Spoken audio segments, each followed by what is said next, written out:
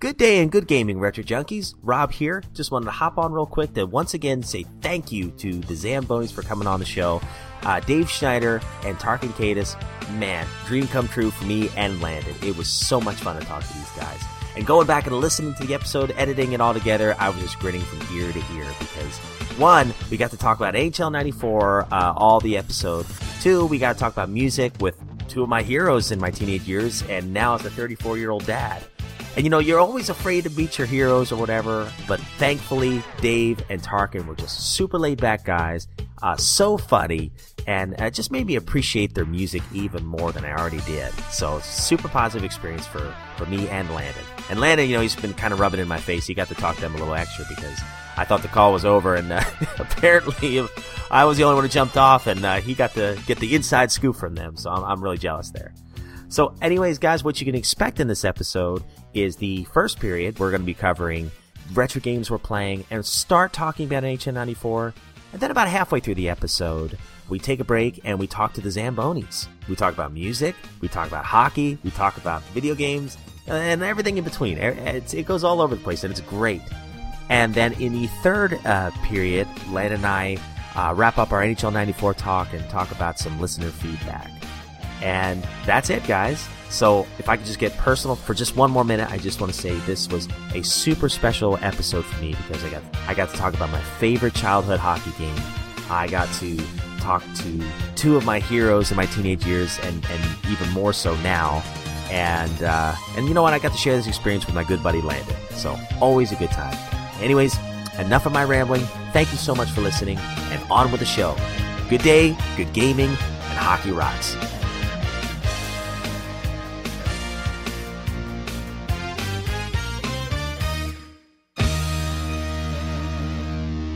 Jeez, it's been a little slow today.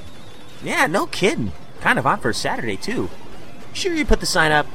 The "We assure you we're open" sign at the front window? Yeah, of course. Well, you want to do another round of Blades of Steel? Actually, I've got a better idea. Still got our skates and sticks? Never leave home without them, dude. Sweet. We're heading to the roof. Awesome. By the way, what smells like shoe polish?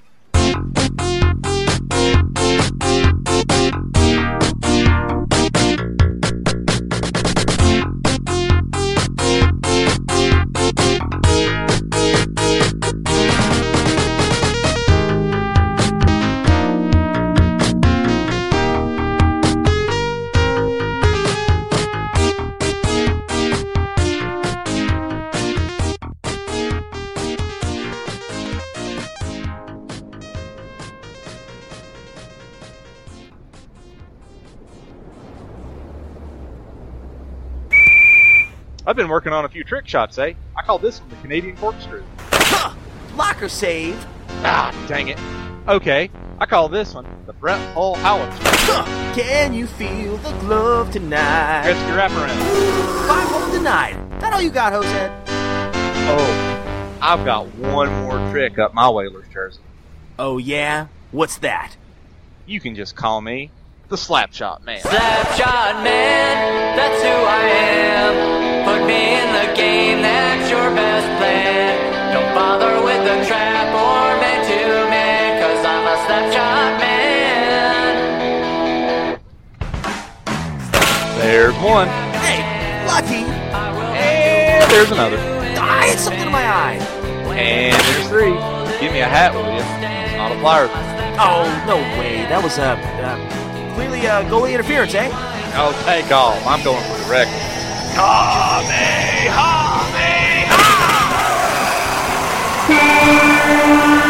Jeez, Hosehead, you shot a hole through the net. Whoops. It's okay, just grab us another puck. Yeah, about that. Wait, you don't have another puck? Nope.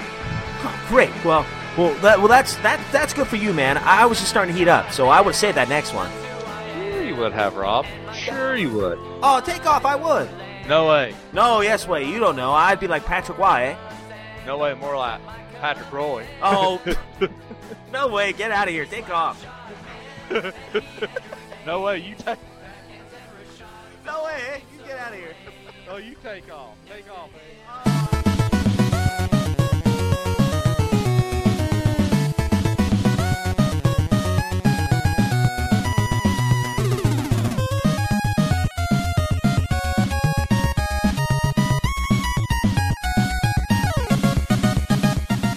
Good day and good gaming, Retro family. Rob here with another episode. I think it's episode 52 of the Retro Junkie Super Show.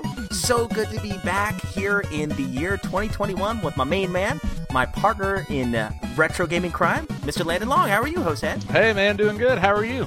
I am doing great. Now, it's been a long week, and we're only halfway through, but it is so great to come on here and talk about NHL 94, hockey games in general, and having the Zambonis on a little bit later. It's going to be a good day, eh? I think it's going to be a great day. Oh, man, I'll tell you. It's already had me dying before we record the show. Yeah, did we record any of the Arnold stuff? We saved some of it. I'll put it in the blooper reel. Okay. But yeah, it's been a great week. I hope everybody has had a great Christmas. I guess the last time you all heard from us was on our Christmas episode. If you've not heard the Blue Marlin episode, that was our Christmas special. It was kind of our return, and it was so good to do that. Oh, man, I had such a good time on that show. That was a good show. We had a good time. Oh, man, it was so fun. It's just so fun to talk video games with you again. It just feels like we're back home, you know? Yeah, it does. I mean, it's like an old, I guess like an old jacket or something. It always fits, and it feels good when it's on. Amen. That was my poetry for the day. Oh, that was beautiful. Jesus, like Walt Whitman, eh?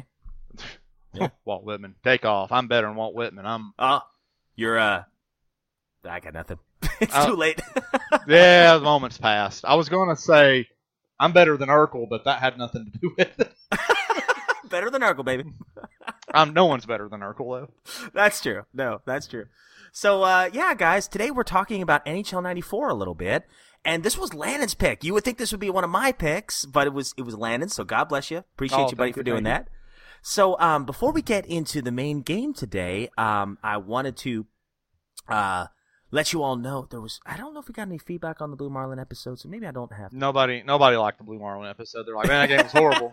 You guys were horrible for covering it. Yep. So, yeah, I guess we'll just jump into what we've been up to retro lately. So, we'll start with you, Hosehead. What have you been doing retro gaming-wise? Other than our game that we've been playing, I've been playing the, I guess what you call the cousin or brother to this game, the Mutant League Hockey for Sega. Yeah. That's a totally different experience going from NHL 94 to Mutant League, even though they're the same game engine. Apparently, Mutant League Hockey was based off the NHL 94 hockey engine, and they just kind of tweaked it a little bit to add axes and maces and knives and broken bottles and explosions. But yeah, I've been playing that, really getting into that, playing against the Mighty Weenies, who they all lose all their players before they can finish a game. You can kill them all, which that was a cool game. Like if you were getting beat on the scoreboard, you could just kill the other team's players and win via forfeit. Yeah, prison rules, I guess. Prison rules. You know, that's back when we were in the joint. You know, that's how we used to play. That's right. We weren't in a time vortex. We were in prison, playing prison rules hockey. Yeah, that's a game that as a kid, I remember my neighbor had it, but I never played as a kid. I remember you playing it on emulator years later, and that's probably the first time I'd actually played it, and it's fun. Definitely the controls are a little bit different, but the animations and the sense of humor really make up for all of that, and it's a lot of fun. I definitely wouldn't mind getting that game if it's not too crazy expensive. It's a good one. I like it. What other ones have I been playing? Oh, well, you talked me into getting Fire Emblem after our last show on the Nintendo Switch. The English version of the original Fire Emblem that was in Japanese back in the late 80s, early 90s, and it's a pretty fun game. It's difficult, though. Like, it's one of those where death is permanent, and if you miss recruiting a character on a map, you don't get to go back and pick him up. Yeah, for sure. Our good buddy Aaron Hickman over at Genesis Gems podcast dedicated to the Sega Genesis. Go check it out, guys, if you've not heard them. He was the one who was like, dude, you gotta try, if you love Shining Force, you gotta try the Fire Emblem series. And I know it's a well-known series, but for whatever reason, I never really gave it a shot. And I kind of wanted to go in order. And at first, I was going to start with the GBA games. But then I saw there was a sale on the Switch version of the original game. So I bought it the other day, and you're exactly right. It's definitely, the difficulty's tough on it. And I like the graphics, though, and I would have been all over this game back in 1990 because... Oh, yeah. Yeah, it was turn-based. You had a lot of dialogue between the characters, which I kind of like. And you're right. Like, one thing that I noticed right away is if you don't visit the towns while you're in battle, which seems kind of odd. Yeah, I know. Like, hang on, guys, I got to go visit this town real quick. Hang on, I got to go talk to this old man.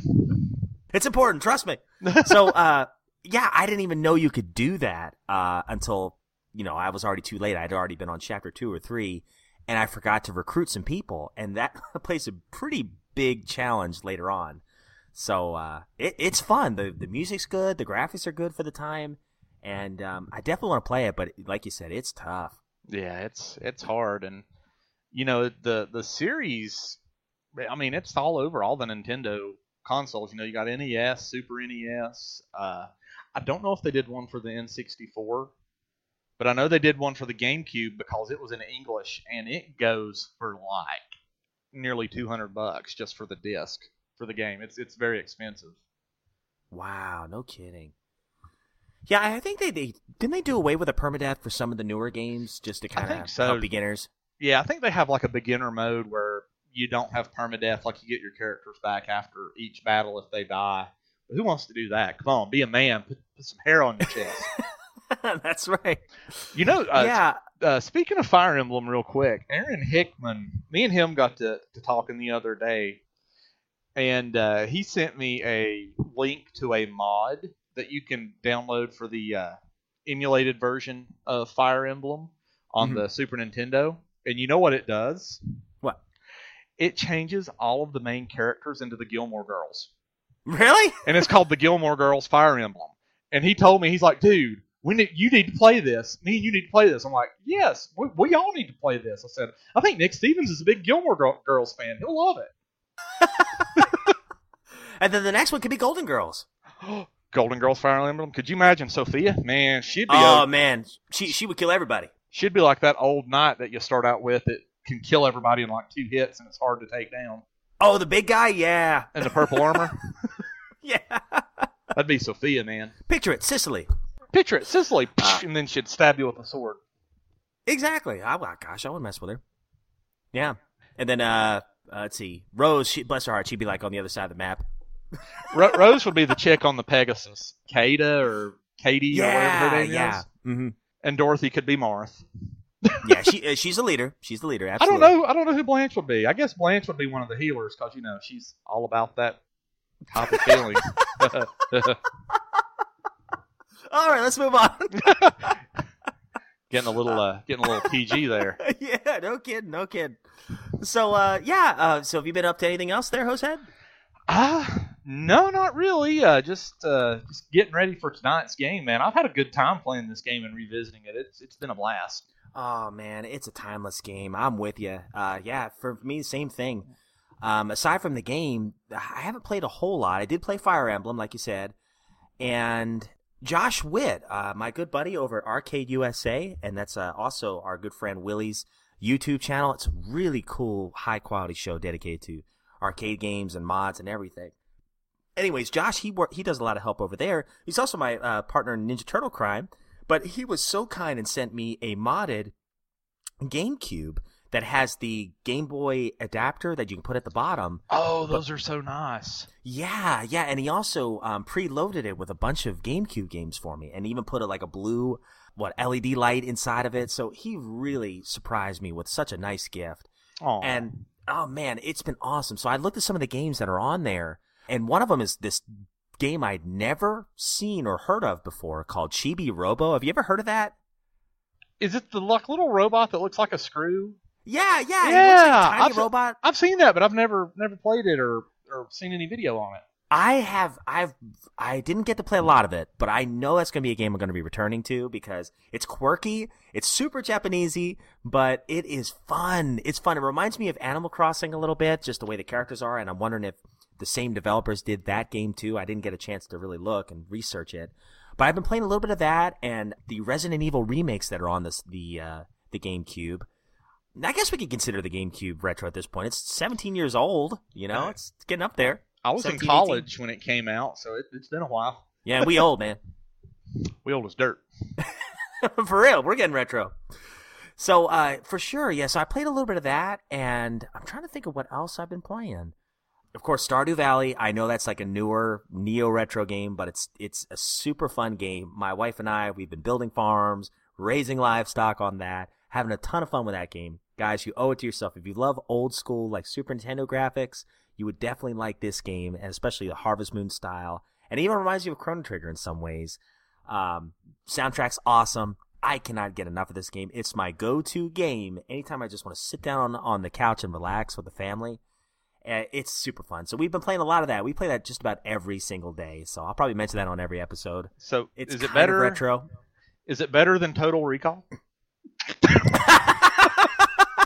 Oh no, definitely not better than that because there's a bomb in there. Or Last Action Hero? Or Terminator 2? Oh well, that's a classic, especially the arcade game. That was a good one. The arcade game was good, but man, Terminator 2 for NES was a pile of dog doo doo for me. I don't know if I ever played that one. No, yeah. It was a LJN game, and it definitely played like one.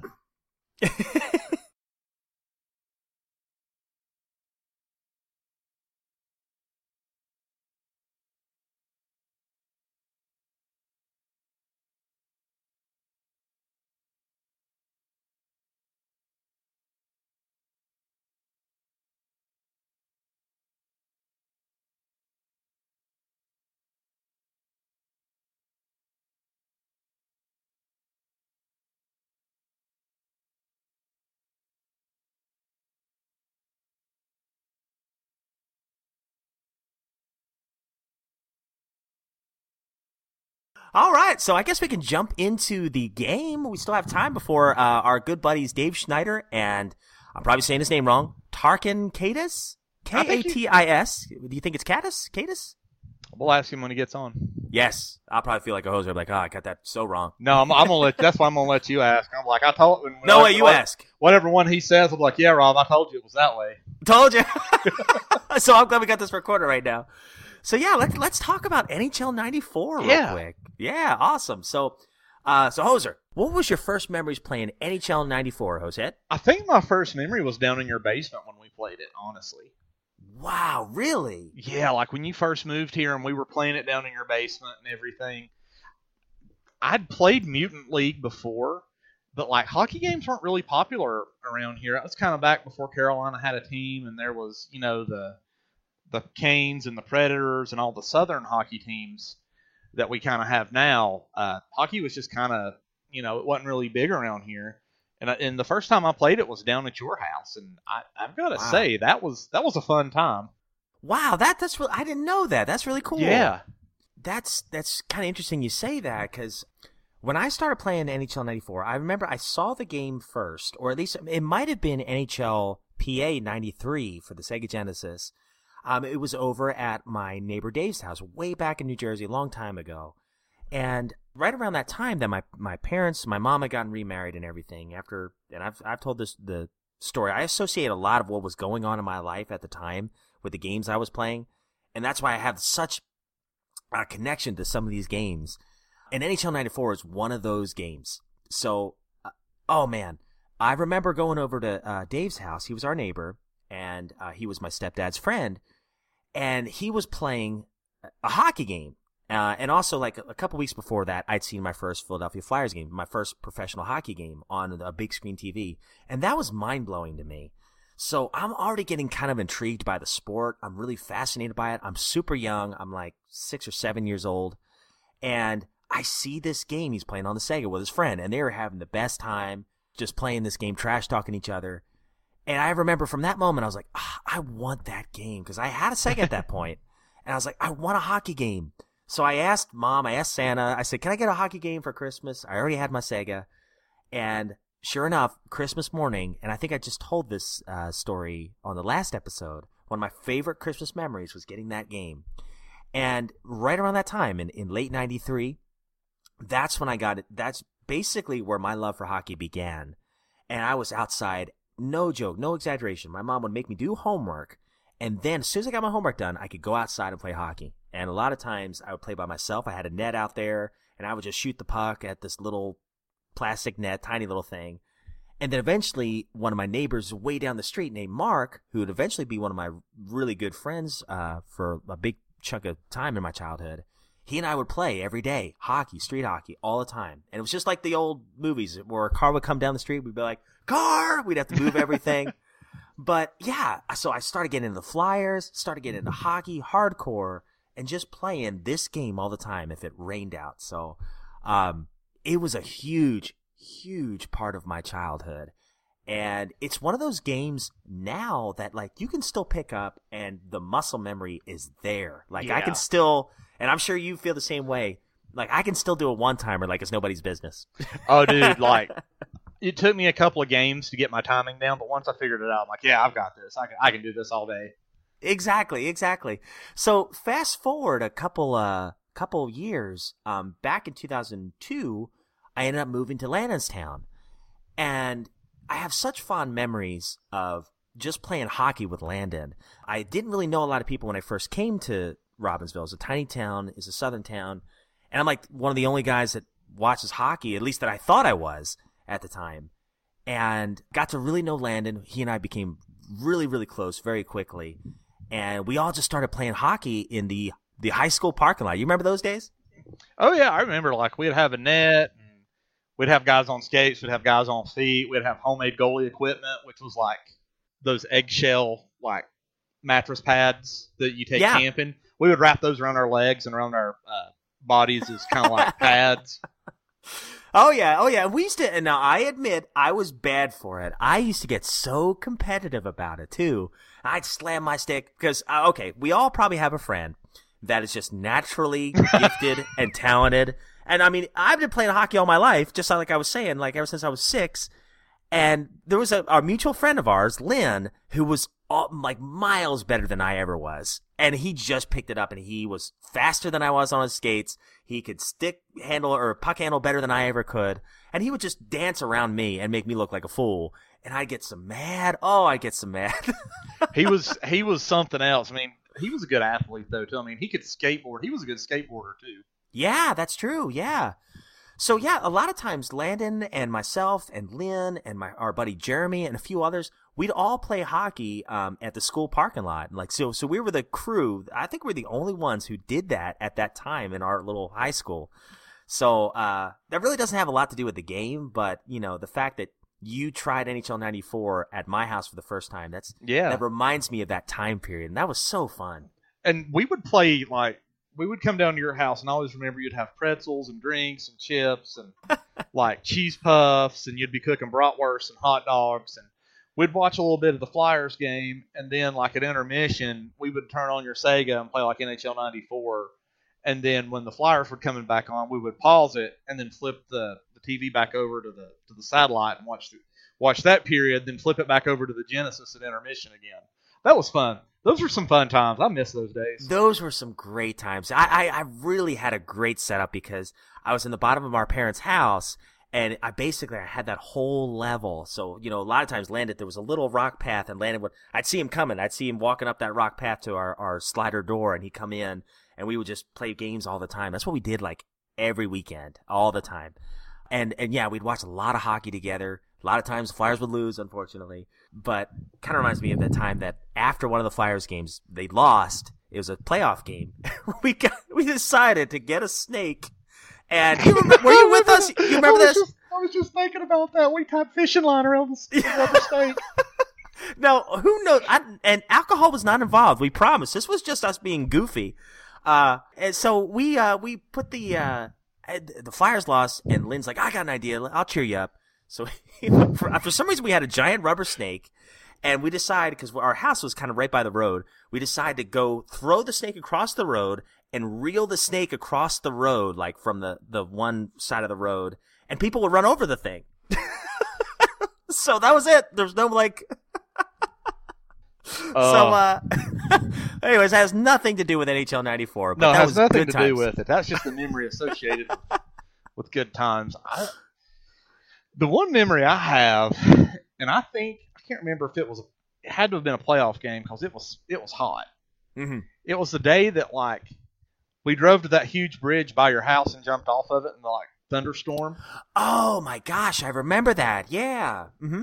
That was fun. So Rob, he lived near the lake in our county, like one of the big lakes, and there was a bridge. It was probably about a 25 or 30 foot drop off of one side of the bridge. And one of the things that we would always do, like after a Flyers game or after any hockey game or something, is if it was hot enough, we just go, get in our car and just drive the quarter of a mile to the bridge near the lake and just jump off of it and have fun.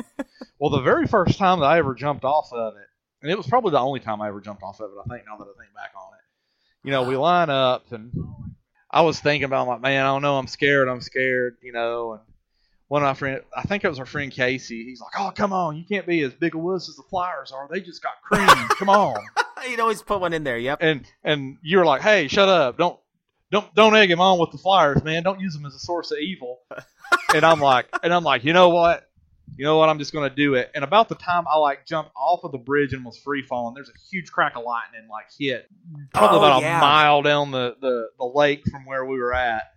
And I jumped in and I remember you looking at me and going, dude, you've never done that before. You jumped off in a thunderstorm. I can't let you show me up. And you just take off. And then everybody else just takes off.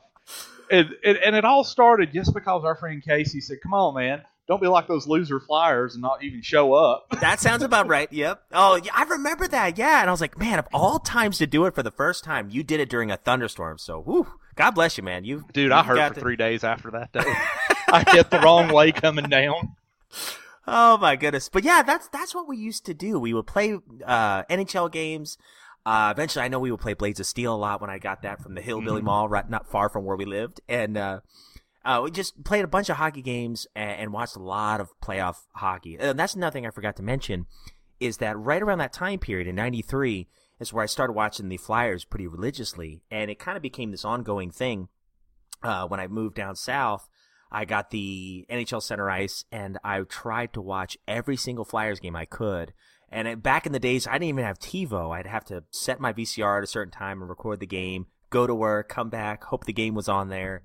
There'd be even a couple times I'd be getting nervous, thinking my streak broke. I missed a game. I'd call my sister and be like, hey, can you please tape the game or whatever? So that was a big chunk of my life. And this game is synonymous with just the beginning of it all. Yeah. Oh, my gosh. So here's the thing. Now, this is something that's so interesting to me, and I'm sure we'll talk about it a lot. NHL 94 is a household name now. This is the one that all of the EA games, the new ones, pay tribute to. They even have the NHL Rewind feature on the latest NHL game. So I'm sure we'll get into, is this the best NHL game or not? I mean, even EA names a controller scheme after that. Have you ever played the games where it has NHL 94 mode as your control scheme?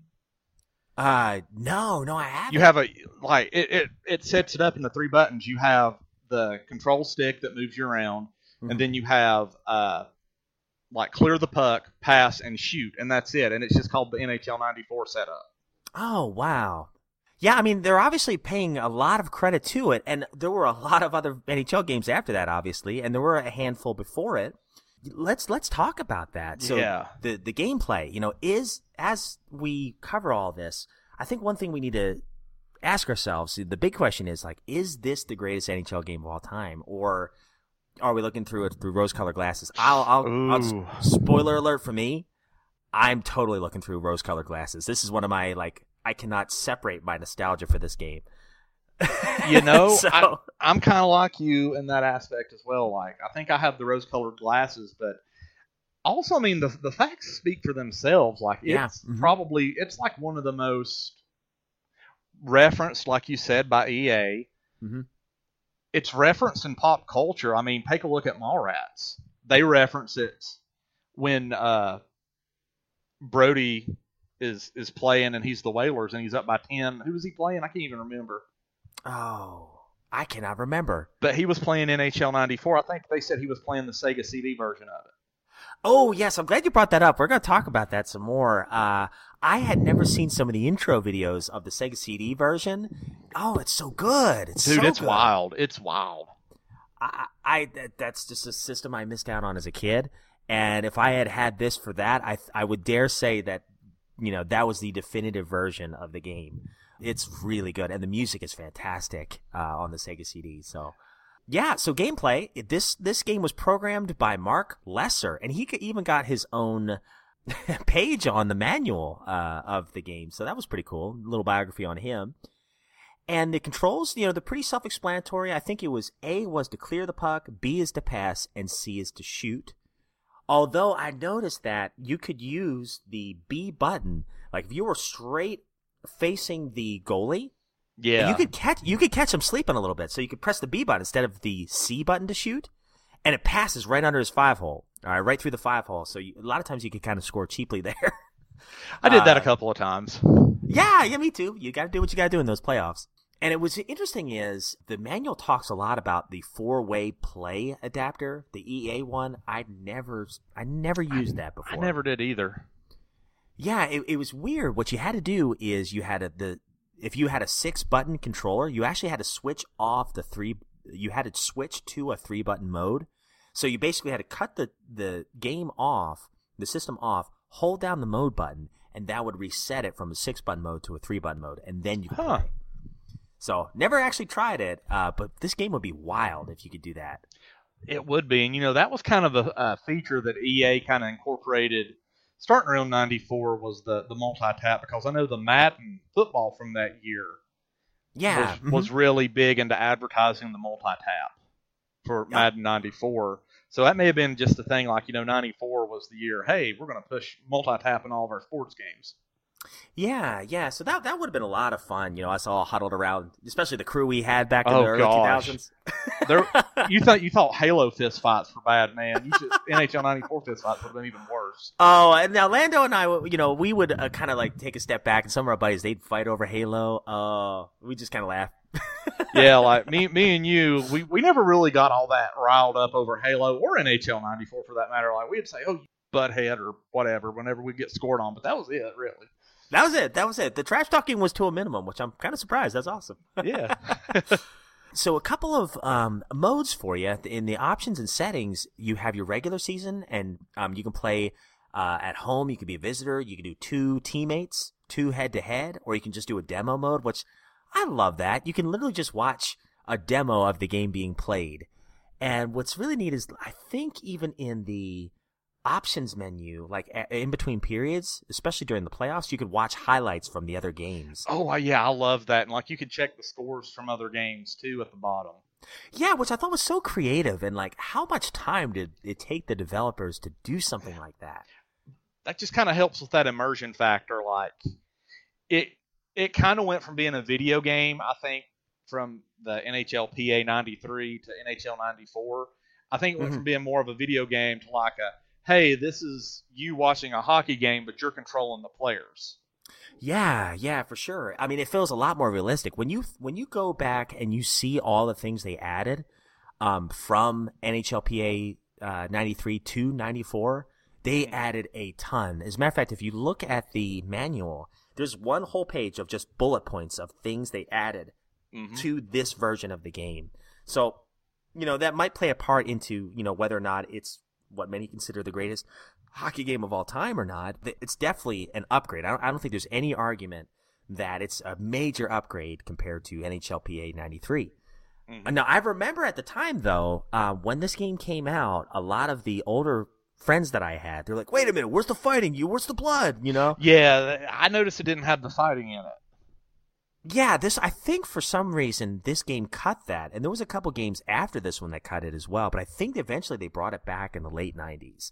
I don't know which game they did. I don't know if it was 96 or 7, but they did bring it back, but honestly, it never really mattered too much to me. No, I mean, really the only thing that fighting is good for now in the newer NHL games is like if you're getting beat and you want your guys to kind of get a little extra, I guess, stat boost for a couple of minutes, you have your guy get in a fight and win it, and you get like a 2-minute stat boost. And yeah. Oh, that actually reminds me. That's another really cool thing about this game too. Is not only they had one of the coolest features they added was the crowd meter. So I love that. As a kid, I didn't know that it actually mattered. I just thought the crowd went crazy. So if your goalie makes a great save, the crowd goes wild. If you make a great hit, the crowd goes nuts. Well, I just thought that was just part of the game. I didn't actually know that your player's stats start to increase if the decibels of each game, the crowd decibels get higher and higher. Your players get better and better. They get faster. They hit harder. Your goalie's save stats increase.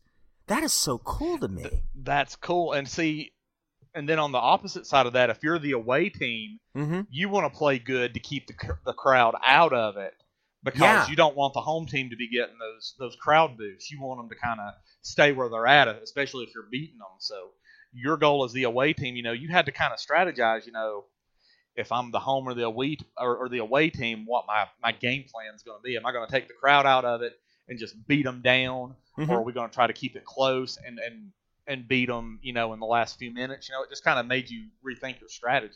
Oh yeah, that was so cool about that, and that's an element of strategy I didn't even know existed when I was a kid. So as an adult, I'm like, wow, that was really ahead of its time. I don't know if this was the first game to kind of do that, but it's pretty daggone innovative for sure. Another thing that was really innovative is this is one of the first hockey games that had commentary, like a running commentary by Ron Barr. Yeah, he would give you kind of the pregame like reports on who was hot, who was cold. Yeah, and a lot of times as a kid, I just skip over him like, no one wants to hear what he has to say, but you just hit the nail on the head. He actually gives really valuable information about your team. Like, hey, this player's really cold right now, so when you're editing your lineups, which is another feature you could do, you could be like, okay, I'm going to get rid of that guy, and I'm going to add somebody else instead because of what Ron Barr said, and a lot of times that would help. Yeah, and especially if when you're in the playoffs, especially when you're doing the playoff mode where it's the one game, elimination instead of the best of 7 series, that hot and cold can make or break your game and whether or not you're going to stay in the tournament or not. Because, your goalie can come in one game and he's hot and he's making all these saves and you beat a team that you're not supposed to beat.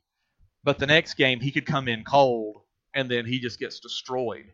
Yeah, and I mean that plays a major part in the kind of preparing for the series. It's really good. And I'll tell you something else I liked about this game too, as compared to the years before, is when you're on the team select and the option screen setting your game up, if you leave the cursor kind of alone on the two teams that you have selected to play, it'll start showing pretty good player photos for each player that's on that team too. Oh yeah. Oh, that's another thing. Yeah. Did you those photos are? I mean, they're black and white, but they're very crisp for 16-bit.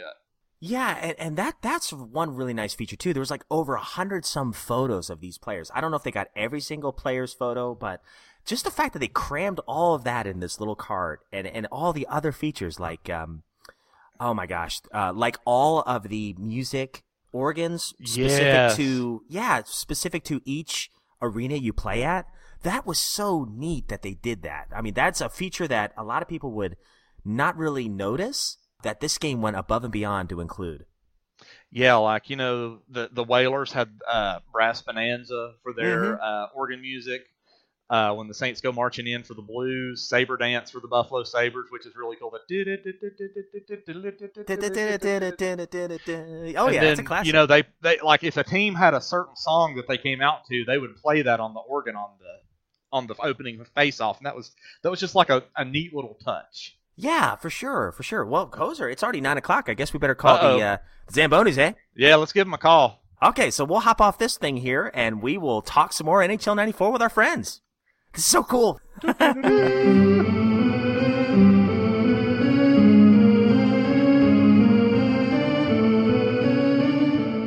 on the train, it takes me away. Not gonna see you for a while. Why? It's an away game. It's an away game. I'm coming home soon.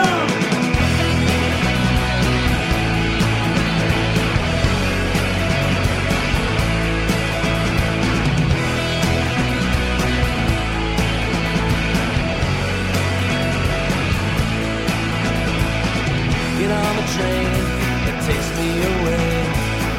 Not gonna see you for a while. Get on the train takes me away. I'm coming back to you in style. It's an away game. It's an away game. It's an away game. Another away game. I'm coming home soon. All right, guys. Well, we are joined by, we're so excited. We're joined by two guys that we basically grew up listening to play some awesome music. It's a beautiful blend between hockey and rock. I'm joined by Dave Schneider and Tarkin Kadis. I actually said your names right. Exactly. So this is a geek moment for me, and I'm going to try not to, ask the questions you probably always hear, but I also think we'd be doing our listeners a disservice if we didn't ask some of the questions we probably all want to hear. So, Dave, I'll start with you, man. Can you take us through the whole beginning, the whole genesis of where the Zambonis came from and what you guys are doing these days? Well, it started in BC. We've been around quite a British while. Columbia? No, British Columbia, correct. That's Tarkin with the color stuff back there. No, it all started in 1991. And we didn't start yet, but I'm Dave, and on the other end is Tarkin. And Tarkin and his brother Peter had a band called the Philistines Jr., and I'm a huge music fan. And I loved this band. They're to this day, they're one of my favorite bands. And they were just unlike other bands. It was kind of like their music was in their own world. And I wanted to somehow get in a band with those guys. And it took me about 6 or 8 months to figure out some way to try to do it. And I said to Tarkin at some point, we should start a band and write songs only about hockey, because we both liked hockey. We like playing video games on hockey, but Tarkin said, I believe he agreed, or we just started, and Peter called us idiots, and then he joined in, and then it just sort of took over from there. Yeah, so Peter's my older brother, and we've been in bands together forever. He was in that other band. And he definitely is a little more cynical and not quite as foolish as we are. So we told him the idea, and he just, dismissed it as another stupid Dave and Tarkin idea. But he got inspired pretty quickly, actually. I think one of the first songs that was ever written by the band was, I actually went to see a Fugazi show, and Dave and Peter and maybe John was involved, wrote Referee's Daughter. Just me and Pete. Yeah, we wrote Ref's Daughter. While Tarkin went to see Fugazi, Peter and I sort of sat together. Which is kind of weird, because Peter doesn't really write with other people besides Tarkin. And somehow I cracked the safe. Yeah. And Peter won a Grammy a couple years ago. He produces a lot of great bands, The National and Interpol, and he's really he's a genius. I hate to say that, but he's a master. That's the word. He's been referred to as a master, but for us, he's just the guy that should just stick with the Zambonis. The annoying older brother. Forget those other projects. Oh, that's so cool. So this kind of all started for the love of games. So I noticed you guys did an awesome Instagram live video the other day, and I just was grinning ear to ear because, it just reminded me of Landon and I just huddled around a little TV playing NHL 94. And I think, Tarkin, you had the camera and you were kind of touring around the house, and I knew you guys were solid guys when I saw the Vectrex in a box. Oh, yeah. Nice. Yeah, I covet a lot of Dave's stuff. He's definitely, some of the biggest fights we've had over the years are about who gets to buy a certain vintage find. I think actually a full-size Tron stand-up video game was one of our big fights. Ooh, nice. Did we fight? Yeah, we should. You should have fought me when I sold it. When I moved, both Tarkin and I have been very fortunate to. We got married later in life, so for the first 20 or some odd years, we bought everything, and we're still children. We still laugh. My wife says, when you're with Tarkin, you act like a 12-year-old. And that's a compliment in my world. But Tarkin, let's play a little game, Tark.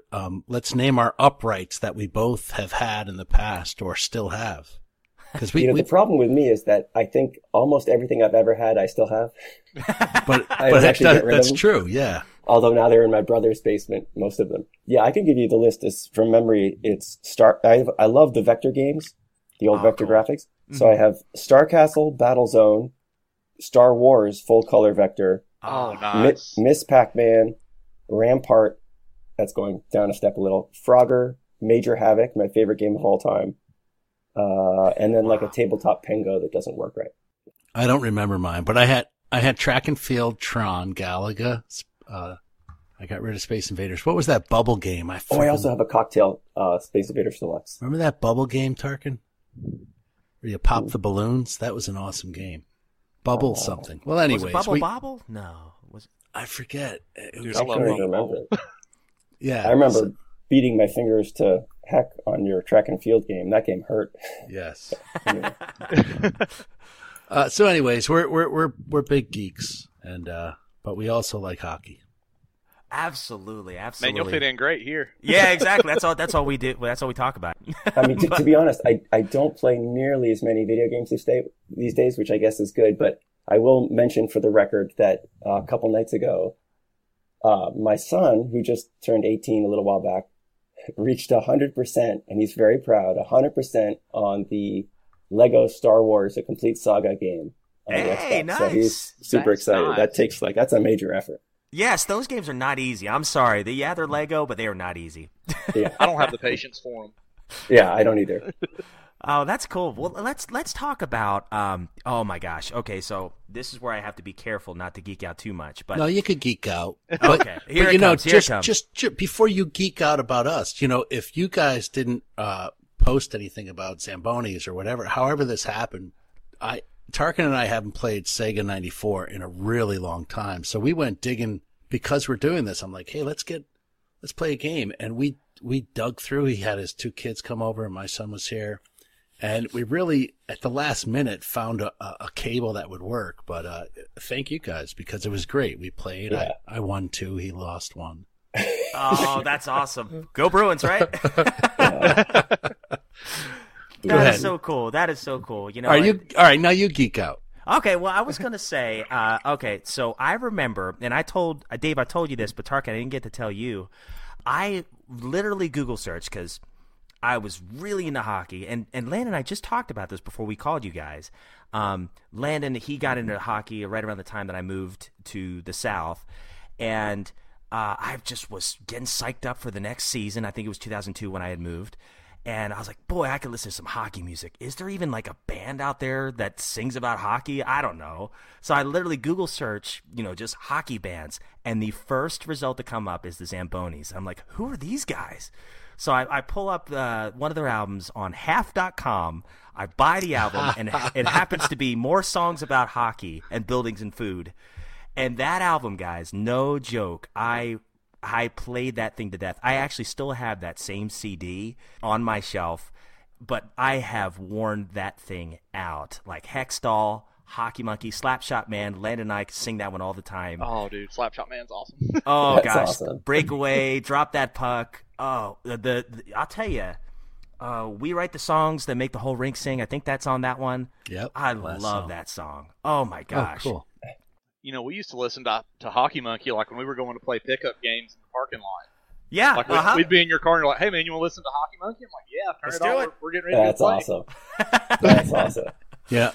We don't, the band has moved on and Tarkin and Peter they're still part of the family. They're my best friends. We speak to each other basically every day, but there's 4 other guys in the band now and the lineup changes. But when you mention more songs and Slapshot Man, I immediately think about Tarkin. We were recording the song downstairs and we didn't have words. Do you remember this, Tarkin?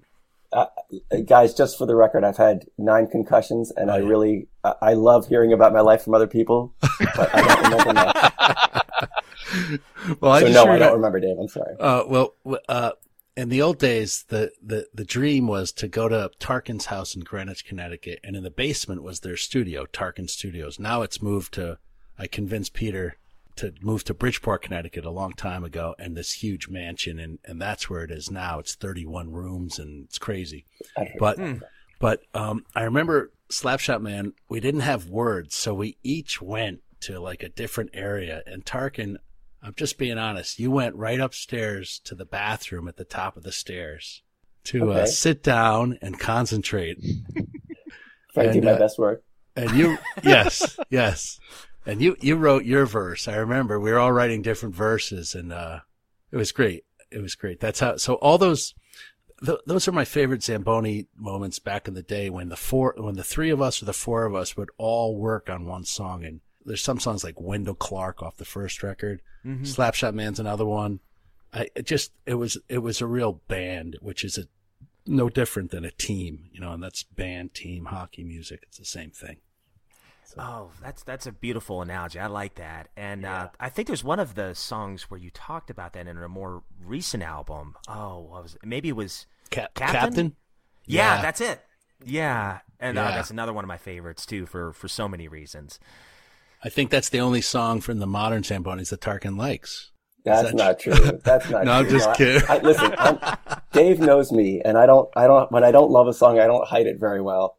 So he knows, but I think Peter and I both are kind of harsh critics. And, and actually just one more quick little tidbit. We don't want to make this too long, but, in saying that and remembering what you said, Dave, about being back at the old studio, I just remember years, like early in the band, we had friends who got booked to play opening up for a monster truck show at Madison Square Garden. Oh, yeah.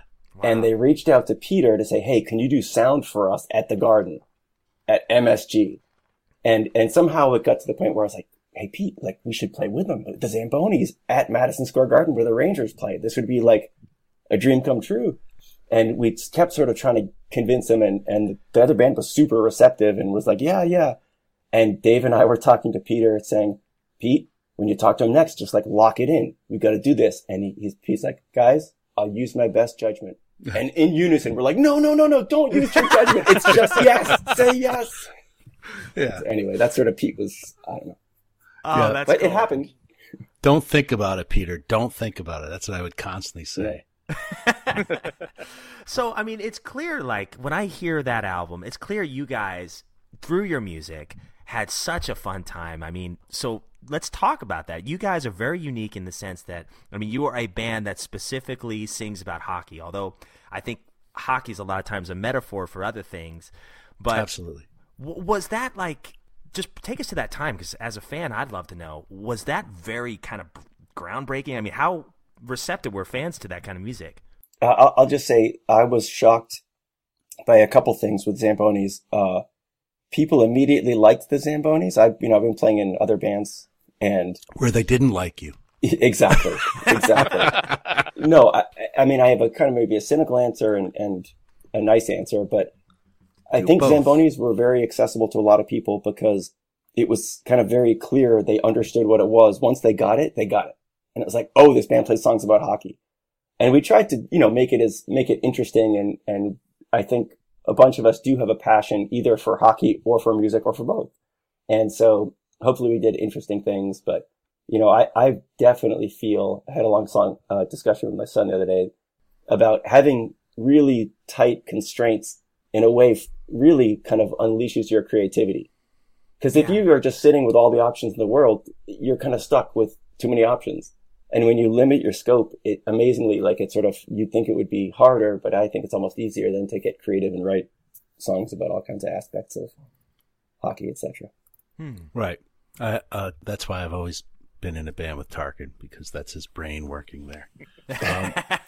The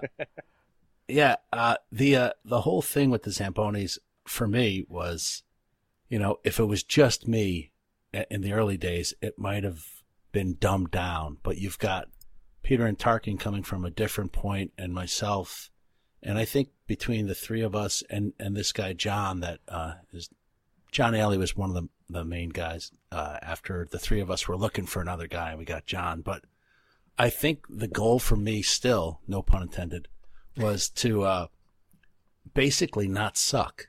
And the reason we almost got there. Yeah, the reason. Anybody who thinks, if you say, oh, I have a band and we sing songs about hockey, you immediately have the advantage of possibly being, all you have to do is just be decent and they'll be surprised, because that just sounds like the worst idea. It's like, So that's the goal. That's the cheat kind of. If we walk out on stage in hockey gear and all of a sudden we're playing our instruments and actually singing pretty well, it sort of gives you an easy win, and then it's different, and the rest sort of carries itself. But we do work really hard on the songs, and we love music more than most people in this world. So that's what we try to do. I have to mention the one. I mean, you sort of started the question at saying it's sort of a metaphor for lots of different things that you can use, sort of the hockey metaphor. But Peter used to have a quote that he would use in interviews a lot that I thought was absolutely perfect, where he would say that when people asked about that topic, he'd say, I believe, if I can get it right, we believe that all life experience and the essence of the human condition can be communicated through the hockey metaphor. Oh, that's beautiful. Oh, yeah. That's a beauty right there. Now, Tarkin, you don't know this, but I'll be honest with you. I told Peter, and you're not going to believe me, but this is the truth. I said to Pete, why don't you, because if I answer like, hey, what do you got, what's your song, what's the thing, what's this whole thing about? I'll sound like an idiot. I said, Pete, why don't you write something, like really kill it?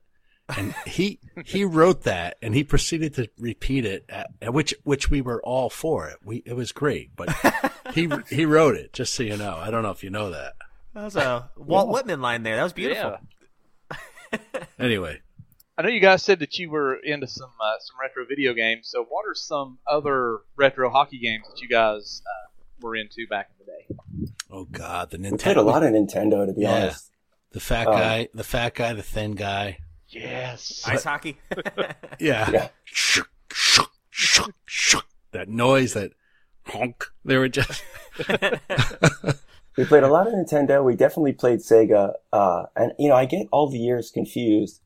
I remember I was so excited when the one-timer first was introduced, but I remember being incredibly frustrated at certain times over the years as it evolved, because when it first came out, it was like this great tool that sort of rewarded like smart hockey thinking.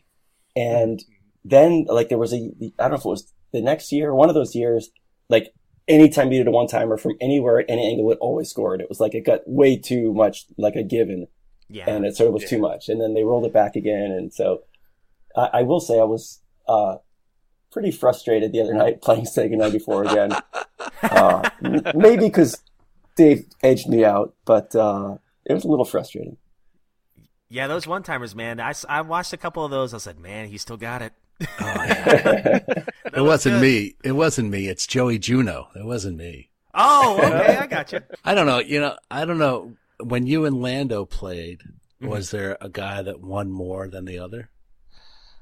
I think Rob won more. I think that's very big of you.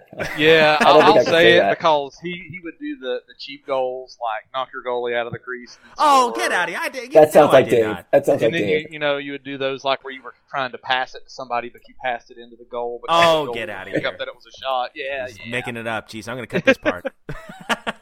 Well, Tarkin, he's an amazing athlete. He plays every sport, and he started playing tennis like 5 years ago, and all of a sudden he's an amazing tennis player. So it's kind of crazy, but I don't know why, but in certain games, both Peter and Tarkin, I don't know how or why, but I get in their heads a little bit. Is that true, Tarkin? Oh, I can't deny it. I wish I could say no. I mean, I failed out of junior college, and he went to Yale, and he went to some other school for 4 years too, but there's nothing you can take away from being in the zone and then panicking. And I'm in the zone and he's panicking. You don't have to rub it in, Dave. I'm just explaining things. Yeah, I will say, I love Peter Cadis's, my brother's reaction to playing video games with us, because he's a bit, he loves hockey, and he hasn't skated in a bunch of years, but he was a great hockey player, and we would convince him to play video games with us, and he would get so mad because he could do it on the ice, but then he couldn't do it on the video game. This is so unrealistic, and he'd go like, oh, he gets so mad. I told Tarkin this the other day, but it was yesterday actually. But as we were playing the other night, his daughter Helen was sitting there, and they're playing Among Us on the side as their two older gentlemen act like idiots next to them, and Tarkin's doing his kind of freak out thing, and I'm just sitting there, and she's like, "Dad, why is Dave so quiet and you're freaking out?" He goes, "That's why he's winning."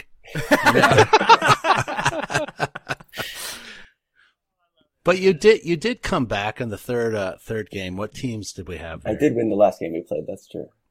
Back in the day, it was all Boston, New York. I don't know why, but there was one guy, Ruzicka. He was number 38 for Boston. We don't even know who he was, but he killed me. I hated Tarkin. that man. Oh. He killed him every game. 38. I love it. Well, sometimes certain teams that for me, and please don't hold it against me, I'm a Flyers guy. The Penguins, the Devils, I hated the Devils in the 90s. Who else did I hate in the 90s? Because they would always school my Flyers, but no, I'm sure there were more. I used to hate the Flyers as much as any team ever, and I've grown to like the Flyers, to be honest. Like, I don't want to get into a big thing about Bobby Clark, but I really resent Bobby Clark and the way he handled Lindros and all that. I think it was just inhuman. But anyway, I like a lot of the players. I think they're going to be a good team.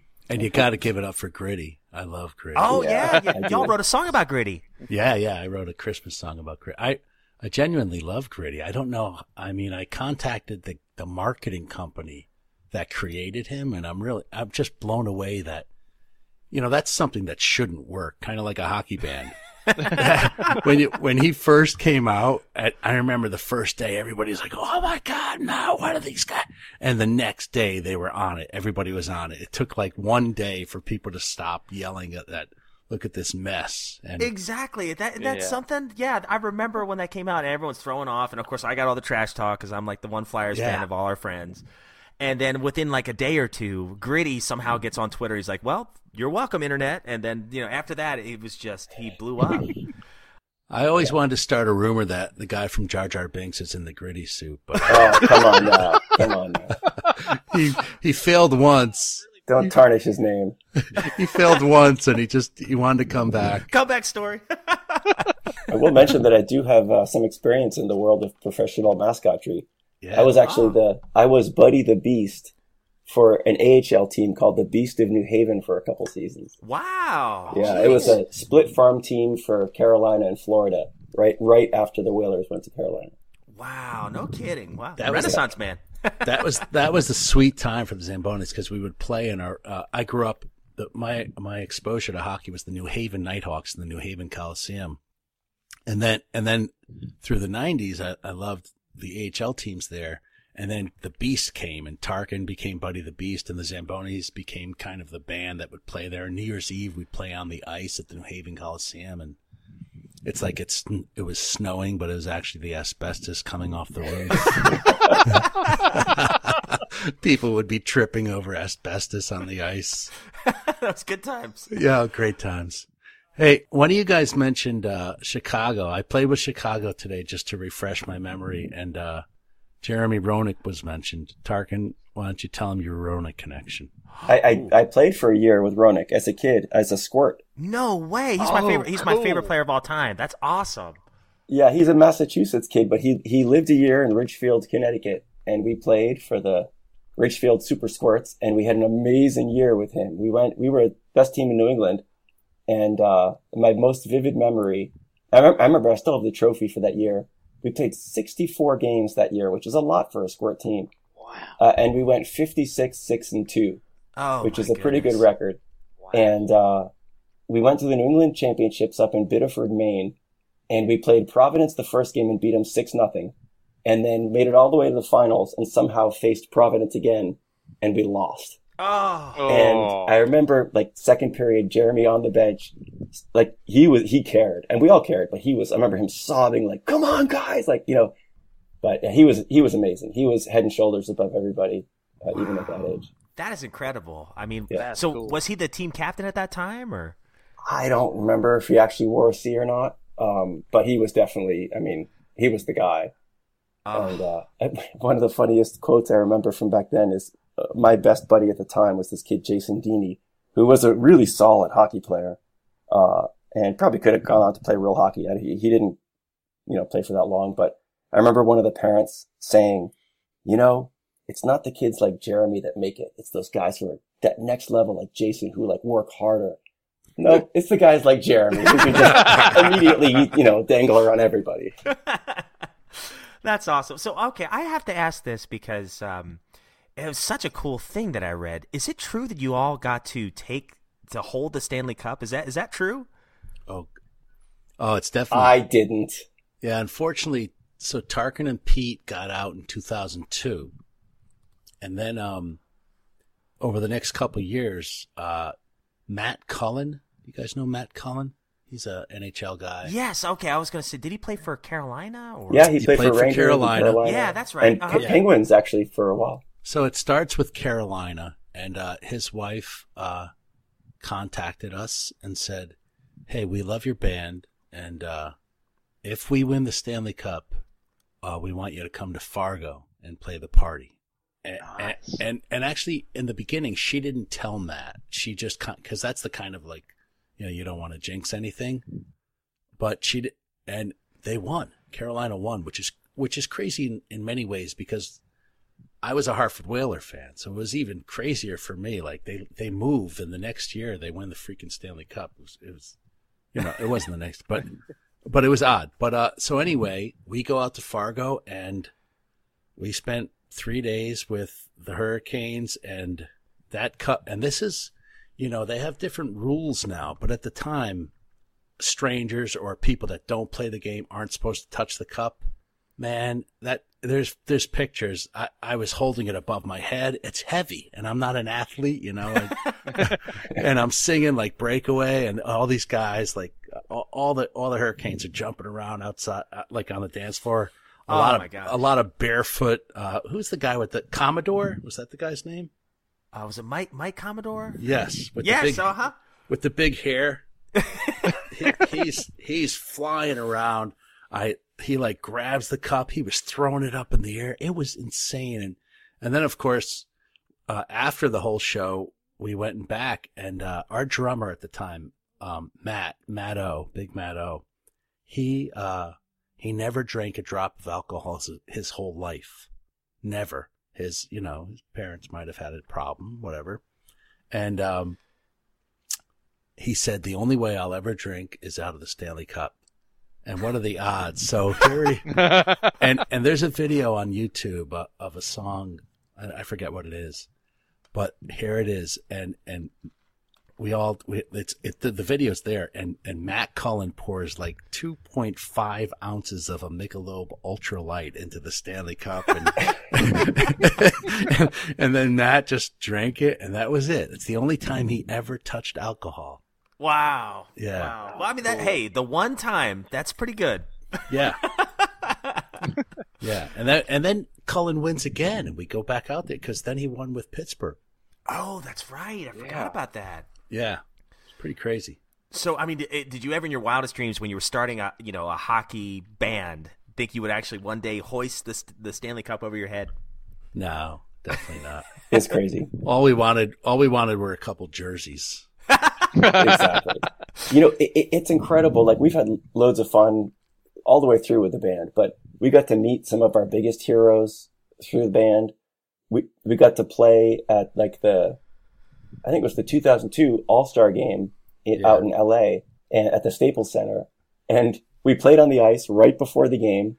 Wow. And then last minute, I still can't believe it actually happened. Last minute, they called an audible like, hey guys, second intermission, Tarkin, you're going to sit on the Zamboni in the passenger seat with a wireless mic. We'll put the other guys on the player's bench, and you can sing I Want to Drive the Zamboni as it goes around the ice. Yeah. And are you kidding me? It couldn't have been more tailor-made. Whoever wrote the script, they did it right. Wow. The perfect culminations of the band. That's why we could step aside, having fulfilled our dreams. Yeah. That is awesome. The other crazy part of that show was, so if you walk off the ice, there's a long hallway, and there were dressing rooms. It was like Five for Fighting and Jewel and us and another punk rock band. I forget their name. But at that All-Star game, they had the whole USA 1980 team there for the first time together. Cool. So lined up as we walk off, or right outside of our dressing room, is a whole line of the USA hockey team and all the NHL All-Stars too. So we're looking at Patrick Wass sitting right outside of our dressing room, Eruzione. It was just insane. Fedorov. I had to ask Hasek to move out of my way so I could get into the room. Yeah. That's not a lie. Oh my gosh, that's incredible. I was about to ask, have there been other similar moments like that where you're like, I cannot believe I'm here right now? Yes. Yeah. Yeah. There's been a lot of fun stuff. Honestly, my favorite thing that happened sort of tangentially because of the band, a guy I played hockey with, somehow his friend was friends with Kovalev. And I kind of knew him better because of the band. So it wasn't like purely only the band, but after the summer after he hurt his knee. Well, that's tell him that's Tarkin's favorite player ever. Oh, he's always been my number one favorite player. Oh, I love Kovalev.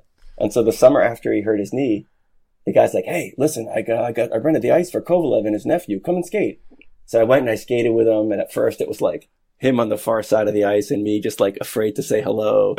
and at one point, so it's just him, his little nephew and another woman there and the two of us in hockey gear. And at one point he comes over. You and Peter. No, Peter wasn't there yet. He comes over. He's like, hey, you want to do some one-on-ones? And I was like, okay. Anyway, so, he basically, I'm trying to defend against Kovalev one-on-one for 30 minutes. And then he kind of stops and he kind of wipes his brow and looks at the sweat. And he's like, this is good. We do 3 times a week next 3 weeks. And so then like, and my buddy was this guy who had money and he just rented the ice for us. And so it was me and my brother and it was either like 2-on-2 or 3-on-3 full ice with 2 goalies playing with Kovalev. And it was just like an absolute dream come true. And in the great history of the Zambonis, it's just another episode of us not recording and not documenting anything we do. You know what you guys need? You guys need to start your own podcast. I'd exactly. Dude, I'd listen. Well, the problem is I'm not savvy. As you can see, it took us about 40 minutes to figure out how we're going to broadcast this one. Hey, that's not on you. That's on me. Yeah, but we were supposed to get together at 9 o'clock. At 8:56, both of us realized, we don't have Skype. His wife's yelling at him, you don't have Skype and it's night 8:56. Oh, that's great. If you guys want to produce the podcast, I'll do it. And then Tarkin, you could get in if you want. Hey, I'd be honored. Yeah. That's awesome. Well, what we need to do is have you guys on for every hockey game episode. Just keep you guys coming back. So you guys only do video games? Well, actually, no. We do a little bit of everything. We have a show. It's kind of dedicated to what we used to do. We go just grab some wings and talk about anything, that was on our minds that day. So a lot of times we have a side show called Winging It, where literally we eat hot wings and just talk about anything. So that's been kind of nice. We haven't done one of those in a couple of years, though. We hadn't done one of those in a while. Usually, we end up going on a lot of tangents on that. Like, we can talk about 80s movies to... What have we talked about? Happy Meal toys at one point? Oh, yeah. We did talk about Happy Meal toys. But, yeah, so to bring it all back to NHL 94, what are your memories playing this one? Is this one of your favorite hockey games of all time, or is there another one that stands out to you guys? I know you brought up NHL Hits before, so...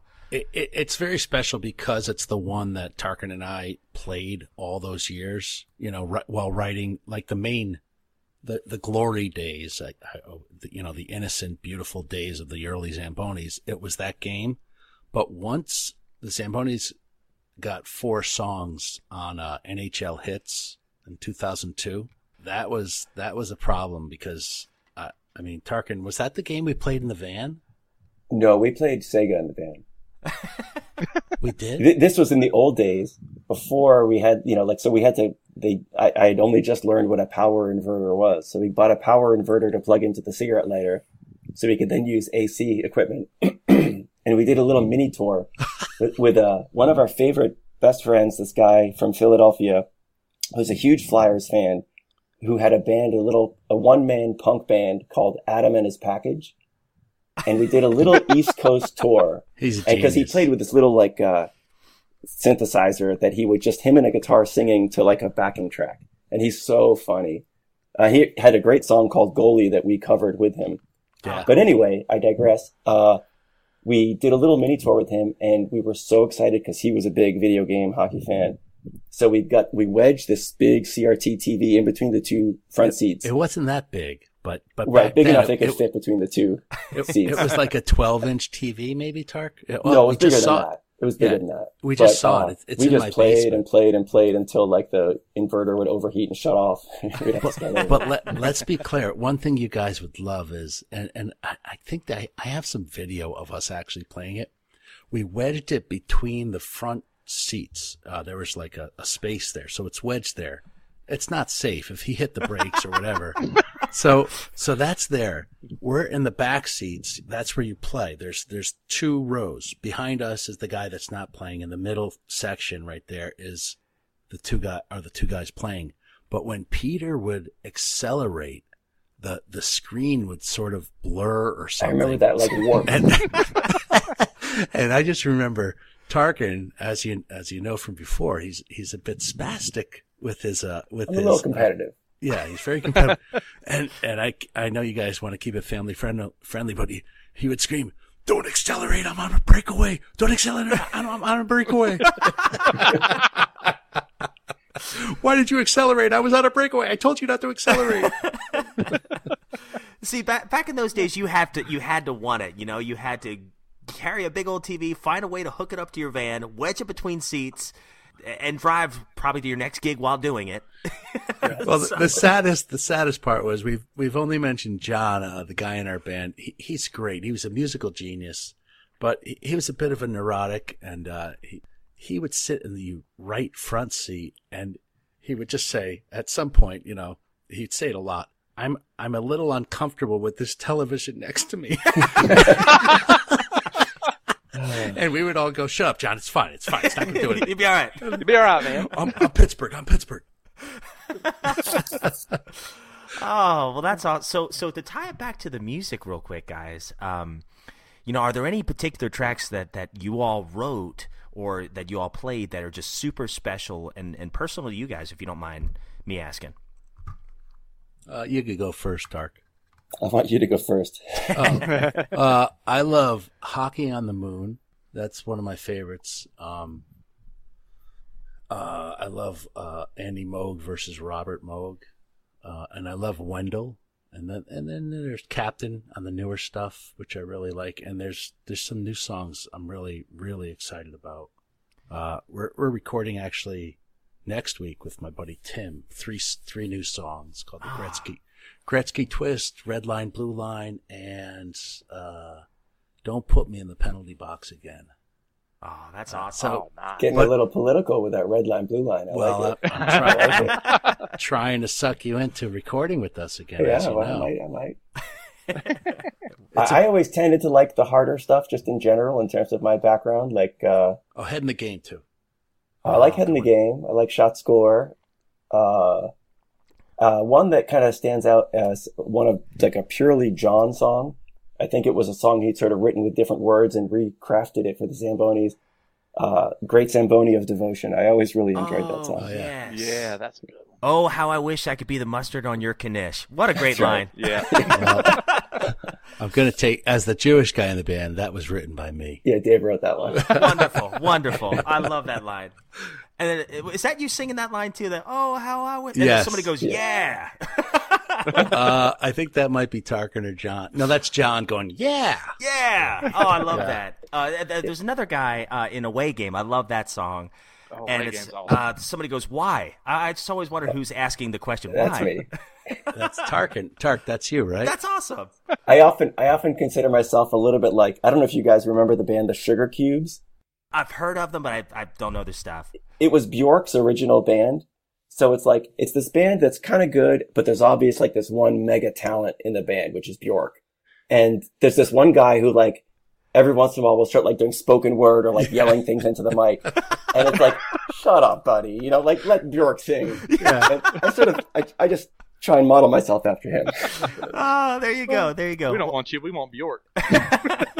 If that guy by some chance is listening, I did enjoy your work and I apologize. He's not listening. I'll fix it in Tarkin. post. You're good. No, he's listening. You're good. All right. Well, you mentioned a heavy track. I always like the Lost My Teeth track. Yeah. Oh, I love that one. It's funny because John is not at all, you know, the punk rock, hardcore writer. He's like Herbie the Dentist, you know, he wrote that's that line, honestly. right? But he wrote and recorded that all himself. Tarkin sings it. Tarkin's one of my favorite hardcore singers ever. But John, he wrote and recorded that "Lost My Teeth" all by himself, and that's so John. Oh gosh, Teeth and Blood All Over the Ice, Stanley Cup was worth the price. I remember, like, I would jam to that one while playing hockey. I'm like, you know what? One of these days, I'm gonna block a shot. It's gonna be worth it. I love the guy at the end. I'm imagining that's you, Tarkin, going, "It was worth it." I think Dave says that. Oh, that was me. Yeah. I just tried to beat great. Tarkin on that one. And it was worth it. It was worth it. You know what else? I love goalie is drunk too. You mentioned Hextall. What's your stance on Hextall? He was my favorite goalie for the Flyers back in the day. And you start your More Songs About Hockey album with that name. So I just got to know, love or hate the guy. I love the song, and I don't really know the guy, but I will say this: we that song is one of my favorite moments in the band, and I love that we put it the first song on the record because it's a statement right there. Like this is like a chant in the middle of a hockey record, starting it off. So it's good. But I will tell you this: I was the MC for the Bridgeport Sound Tigers for 11 years. Oh, cool. So as I do this job, and I'm MC. I have the mic and there's no script and I get to run around and do this job.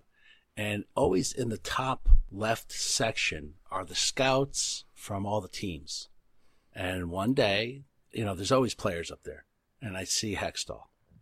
So I run across the top, I go down and I approach Hextall and I say, "Hey, Ron, how are you?" I said, you know, I'm in this band, the Zambonis, and get away from me. I know, get away. Wow. That's all he said. So have you ever told me that story? I didn't hear that. Yeah, he was not nice. But the thing was, the beauty of the song is we turn it into from, you know, Daryl, Hextall, but then it becomes this beautiful thing. So we're not making fun of him at all. It's just like it doesn't mean anything. It's just, but it's not stupid. It's anti. Well, I don't know. Talk to me, Tark. I'll just say I did enjoy his later years when the Flyers would play the Rangers because he would come out and slash guys and take penalties, and I always enjoyed that part. Yeah, hothead Hextall, I'll tell you. I remember.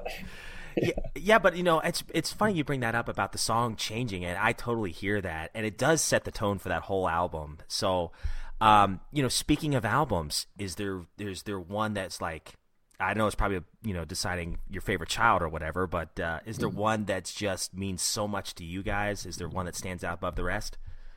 Oh, I love More Songs About Hockey. That's where we all sort of came together in our own weird world, I think. Those guys didn't really let me have much of my way on the first record. Peter and Tarkin were control freaks, but I sort of... I even Hockey on the Moon is the last song on the record because Peter didn't want to record it, and I convinced him. I'm like, come on, this is good. Oh, I feel like that's got a lot of Peter's footprint on it too, though. I was the one trying to get him to sound like the flock of seagulls wishing. Funny. You know, I honestly don't remember what songs are on what record, but I remember shooting the Playoff Fever cover at Wonderland of Ice in Bridgeport and enjoying some of that stuff. Yeah, you know, it's all one big run record. It's one big long record, to be honest with you. Mm-hmm. We're going to keep on going. There's a lot more coming. Yeah. I'm excited, guys. I'm excited, especially the crazy year that we've had.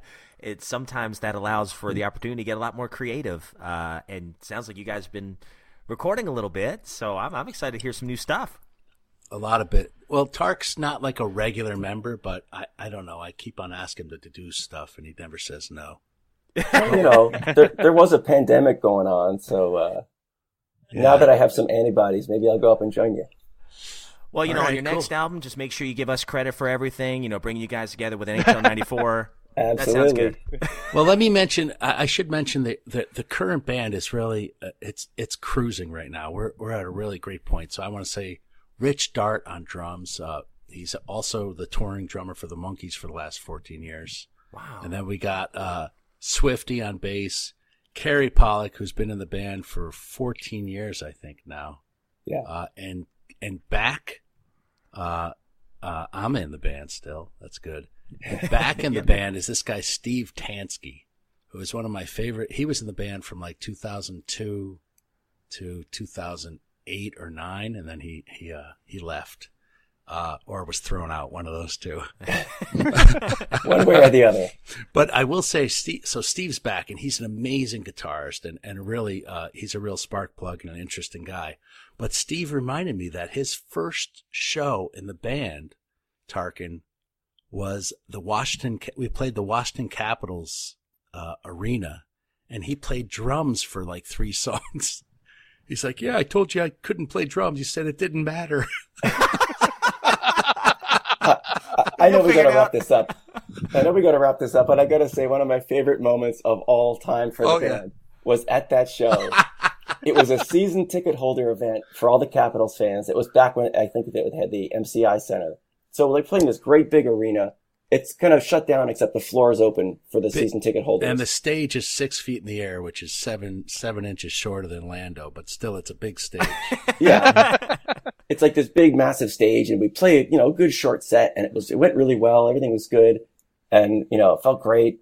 And, the mascot's there, cruising around, the eagle, and at one point we'd finished, we're wrapping up cables on stage, and the one guy's like, hey, can I get an autograph? And Dave turns to him to go, oh, sure. And I'm like, Dave, no, Dave. And he walks over with a pen. He's like, yeah, what are you? I was like, Dave, stop. And I kept trying to stop him because right behind him was the Eagle mascot. And the guy was trying to get the mascot's autograph. Oh, that's great. Sorry, Dave. I tried. No, I love it. I learned my lesson. Always look behind you when someone's asking for an autograph. Like, all right, sure. It was the Eagle. Oh, that's great. So, okay. Oh, So, since we're on this topic, any times like you've been in front of the crowd like else crazy like that, or has there ever been a time where you were just flat out got stage fright? Was there just a moment where you're like, holy cow, this is scary? No, sorry. That's awesome. And no, that's great. You guys are fearless. My wife really tells me that I'm more comfortable on stage than anywhere else in this world. So I don't know what that means, but we have played some weird situations, though. I will say, like it was kind of odd playing the Apollo Theater as a hockey band.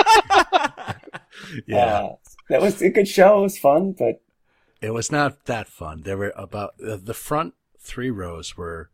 It was like ice hockey in Harlem. Yeah, a lot of African American kids who were giving us raspberries, like the whole time. Yeah, and behind them were like CNN people, and it was a big charity event. So that was a little rough, but we got them to come around a bit. But the other, I forgot, Tarkin. We went to Latvia. Oh yeah, and we played. No, hold on, just to set it up. This was during the first or second strike. NHL lockout. It was one of the lockout years. And so the players organized a World Stars tour where a bunch of the stars formed a team and went around Europe playing the top teams in the different European leagues. And so we got hired to play some shows in Riga when they played Riga 2000, which was the Latvian team that plays, I think, in the KHL now. And it was amazing. Dave, I'll let you finish. But our first show was in a shopping mall, which was pretty amazing. Wow. With who are those guys? Oh, shoot, I can't remember. Who, the NHL guys? Yeah. I remember we went out and partied down with Darcy Reguer, Robin Reguer, and the fighter. He's like, Zambonis, we got to get out of here. Because what happened was we did several different gigs, and one of the gigs we didn't know was at a Russian casino / house of ill repute. It felt sort of creepy. Yeah, it was creepy. It was a big fancy place, but and it was real creepy. And not only did we feel creepy, the NHL guys were there, and they wanted to get out. There was Regier, Anthony. Oh my God, Tarkin. He's a commentator for the Rangers. No, he's not. Yeah, African American guy. Yes, he is. Oh, I don't remember. Yeah, I'm thinking about 2 other guys when we went and played foosball in that Latvian bar. Anyway, but we were on Latvian MTV, and I'm promoting this gig at the Rock House, and they're all waving. Don't do that. No, don't mention it. I'm like, the Rock House? Am I not saying it right? And so Here I am, talk about family friendly. I'm promoting a house of ill repute on Latvian MTV. And, Ooh, Well, you said that well. crazy. But we heart did was in the right place. we did stay out till 5 a.m, and I don't think I've ever danced with Tarkin before, but we were dancing like it was just unbelievable. No, and that's the incredible thing is these guys, like, I remember, I think it was Vergara and one of the other guys, they were out with us till, like, literally 5 a.m. Yeah. And they had to get on the bus at, like, 6 or 7 to go to the next city and play the next team. So, like, Yeah, I don't know how these guys do it to party so hard and still, Ah, I don't know, gosh. That's incredible, man. It must have been a different time, I'll tell you. to be young again. And right before we were on our ride home, and I just remember seeing this cafe called John Lemon instead of John Lennon. It said John Lemon. It had like an apple, but it was a lemon. It said John Lemon. It was kind of one of my highlights. Oh, that's great. Gosh. To be a fly on the wall when you guys were doing that stuff, man. That's good stuff. Well, guys, dude, thank you so much for coming on the show and talking for an hour just about a little bit about music, a little bit about games, a little bit of everything. And I vote we do this again sometime. How's next Wednesday for you guys? Sounds good. I'm telling you, this new podcast, I'll tell you. But yeah, guys, it's been a blast. It is a dream come true for me to talk to you guys. I never thought when I reached out to you, Dave, that you would, first of all, even respond, let alone say, hey, let's come on the show. I was like, oh, okay. Once in a while, you must communicate with the peasants. Well, you've done your daily We're duty. as low as they come. No, I meant to say pheasants. Oh, Pheasants. okay. I don't know I'm what that offended means. now. Yes. They're pretty cool birds. They are Oh, good gosh. birds. Well, Landon, anything else you want to say real quick, my friend? No, just I never thought in a million years that the guys that I would hear at my first hockey game in Asheville that I would get to talk with them and have this cool conversation. So thank you all so much for coming on. Oh, Lando, my pleasure. Our pleasure, for sure. And guys, I hate to do this, but the Zambonis.com, blah, blah, blah, Facebook, because we're old, Instagram, which I told you guys, don't communicate with me on Instagram. I don't know where those messages go to. I don't know what happens. And Tarkin, I love you, buddy. Good to see you. See you Thanks. tomorrow. All right, guys, thanks again, and it was a blast. Seriously. Hey, thanks. Thank you, guys. Hockey rocks. The journey may get hectic, and if we all can rough it, in the end, the team will win again. And again.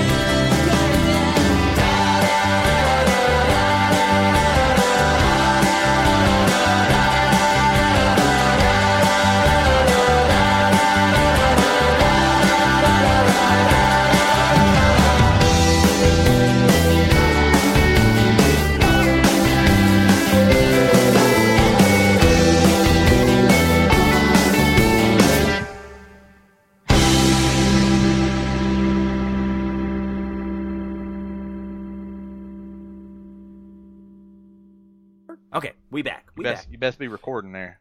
Oh, you sound loud and clear now, eh? Yeah, you too.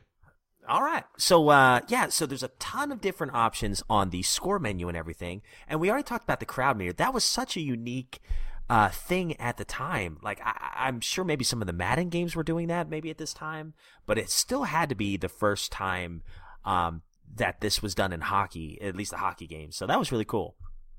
So, okay, the playoff mode, I love that you can see the highlights in between each period, which was really cool. And it made me wonder if, depending on if you have a different playoff season or something, like, will you get different highlights every season you do it, or are they basically the same highlights they play every playoff that you do? So I would imagine they'd have to be different if you chose different teams. I think they are, because I know you can pick on the menu when you're setting up your playoff, you can pick, like, for example, Buffalo, and you can go back and forth between Buffalo and the next team, and it'll change who you're playing every game with Buffalo. Yeah. And that just speaks, again, volumes of the development of this game and how many little things they added to make this game pretty amazing, you know. So But one not so little thing they added was Rob Hubbard for the composer. He was. I was going to say Rob Hubbard was the music guy on this. He's the golden goose there at EA and Sega. Oh, for sure. Like I think of the Road Rash games. Yeah. 1 and 2. Yeah, I don't care what those cat noises sound like. They sound great, eh? You love those cat noises. I do. You're a screeching cat kind of man. And he even did NHL 95, which we'll talk about here in a little bit. But after 95, I don't know if he did another hockey game. So that's kind of crazy that after 95, we don't hear anything from Rob Hubbard again as far as his hockey game music work goes. So what made NHL 94 different? I think we talked about Ron Barr, and what's neat is, I don't know if you've seen like demos of the Sega CD version, but in that, it actually has him speaking. So everything that's printed out, you see in the NHL games, the Sega and the Super Nintendo. But the Sega CD, you actually hear his voice. That's kind of cool. Yeah, I thought that was nice. I was like, because again, I never really grew up with the Sega CD version of the game. I never knew he spoke in the game. So that was pretty neat to hear that. I know we've talked a lot about this being kind of a Sega game, but it also came out for Super Nintendo. Now, did you ever play it on Super Nintendo? I did many years later. I got it super cheap. I think at Game Haven back, where we used to go a lot. I know that place. Yeah, over in Maryville, Tennessee, before it closed down. Yeah. I think I got it there for like $2, and I played it. And again, I grew up with the Sega version, so I instantly preferred the Sega version. But going back and looking at it, trying to be as objective as I possibly can be, there are some things about it I did really like. I like don't they have like a title screen where if you just keep it playing, it'll show like these pucks with the team logos like flashing on the screen? Yeah, it's kind of got a different intro screen. Yeah, a lot of it's, if it doesn't feel like the same exact game, until you finally get to the actual ice hockey game. Everything else looks different and sounds different. And even the music, even though it's Rob Hubbard, it has like a different melody and different like lead guitar almost sound to it in the NHL games or the Super Nintendo games that were different. I don't mind it as much now. And like I said, I wish I had gotten the Sega CD version because I think that probably would have been my favorite if I had had that first. Yeah, I think that's like the ultimate because it's got the best of both worlds. You've got the speed of the Genesis, which is my number one complaint with the Super Nintendo version, is it feels like it plays slower than the Sega Genesis version. Right. Mm-hmm. But with the Sega CD, you get the speed of the Genesis, but then you get like the CD quality audio and presentation, and the spoken commentary before the game, which really kind of kicks it up a step further from the Genesis. But I'm kind of like, and we can get into this when we talk about some of the junkie family who have sent in their thoughts and opinions on this, but I think I prefer the Sega Genesis, and probably if I played it, the Sega CD version over the SNES on this one. Yeah, I would agree with you too. I think the sound effects are a little bit louder and a little bit less muffled sounding.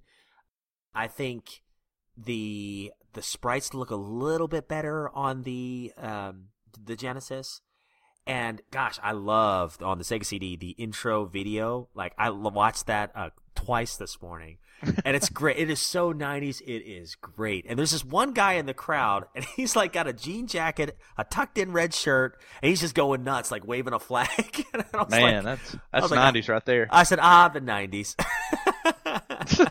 So there's a great montage in like the FML, so that's great. It shows some of the background of the players in the locker rooms walking out to the ice. So it was a great little intro video. There's a zoom out on all the NHL logos, which was really impressive for the time. And like I said, the music was better here. It had really good guitar riffs in the player menus. And like I said, the biggest shocker was hearing Ron Barr's voice actually in the game. I think that would have probably been the superior NHL 94 version. But yeah. I grew up with the Sega version, and that will always be the near and dear one to my heart. So, dude, that was me. Like the day that I found my copy of that, it was what's that game store in the mall in Knoxville? CC Games. Mm-hmm. They had a branch store in the mall there at Maryville, and I went in, and they had a complete inbox copy with all the papers and the instructions and everything for like $10. Oh wow, that's not bad. And I picked it up, and I'm like, yeah, I got to get this. And that's the version that I've been playing too as well. That's awesome. Yeah, and that's a fair price. And I'm glad you brought that up because the prices have gone up, and I think it's just because of the popularity of the game. I mean, it's got it's not even a cult following now. Everyone acknowledges NHL 94, especially EA itself, the company. So now, if you try to look for a complete inbox NHL 94 for the Sega Genesis, it's $15 to $20. And the odd thing is, the Sega CD complete version that I found on eBay. Wow! I was like, wow! And it does vary, but the cheapest one was $10, and it was in box. And then the Super Nintendo version is kind of high too. I saw prices complete in box for $20 to $48 on eBay. So the prices have definitely gone up in the last 5-10 years. And that just speaks to the popularity and the way that the game is made. It is a well-made game. Like, there's not a lot of glaring faults with it. I mean, especially back in '94, like we said before, it was just like watching a hockey game that you were controlling all the action. Right. Especially with the presentation and he's hot, he's cold, he's statistically a better guy than the guy that he's matched up with on the other side, but the guy he's matched up with is on a hot streak. Exactly. I mean, there's so many cool factors into the game, and it's just, it really makes me wonder, like, is this the best game of all time? Because, I was reading on the forums, and I remember when NHL 95 did come out, I remember being disappointed. But I'm wondering, even as a kid, like, was I even then looking at NHL 94 through rose-colored glasses because it was the first hockey game I ever had? But what I remember was on NHL 95, the music was still pretty good, but the sprites looked very different. The game really sped up. Mm-hmm. And, one thing we forgot to talk about is the audience animations were really cool. And like unique. People get up and move in the...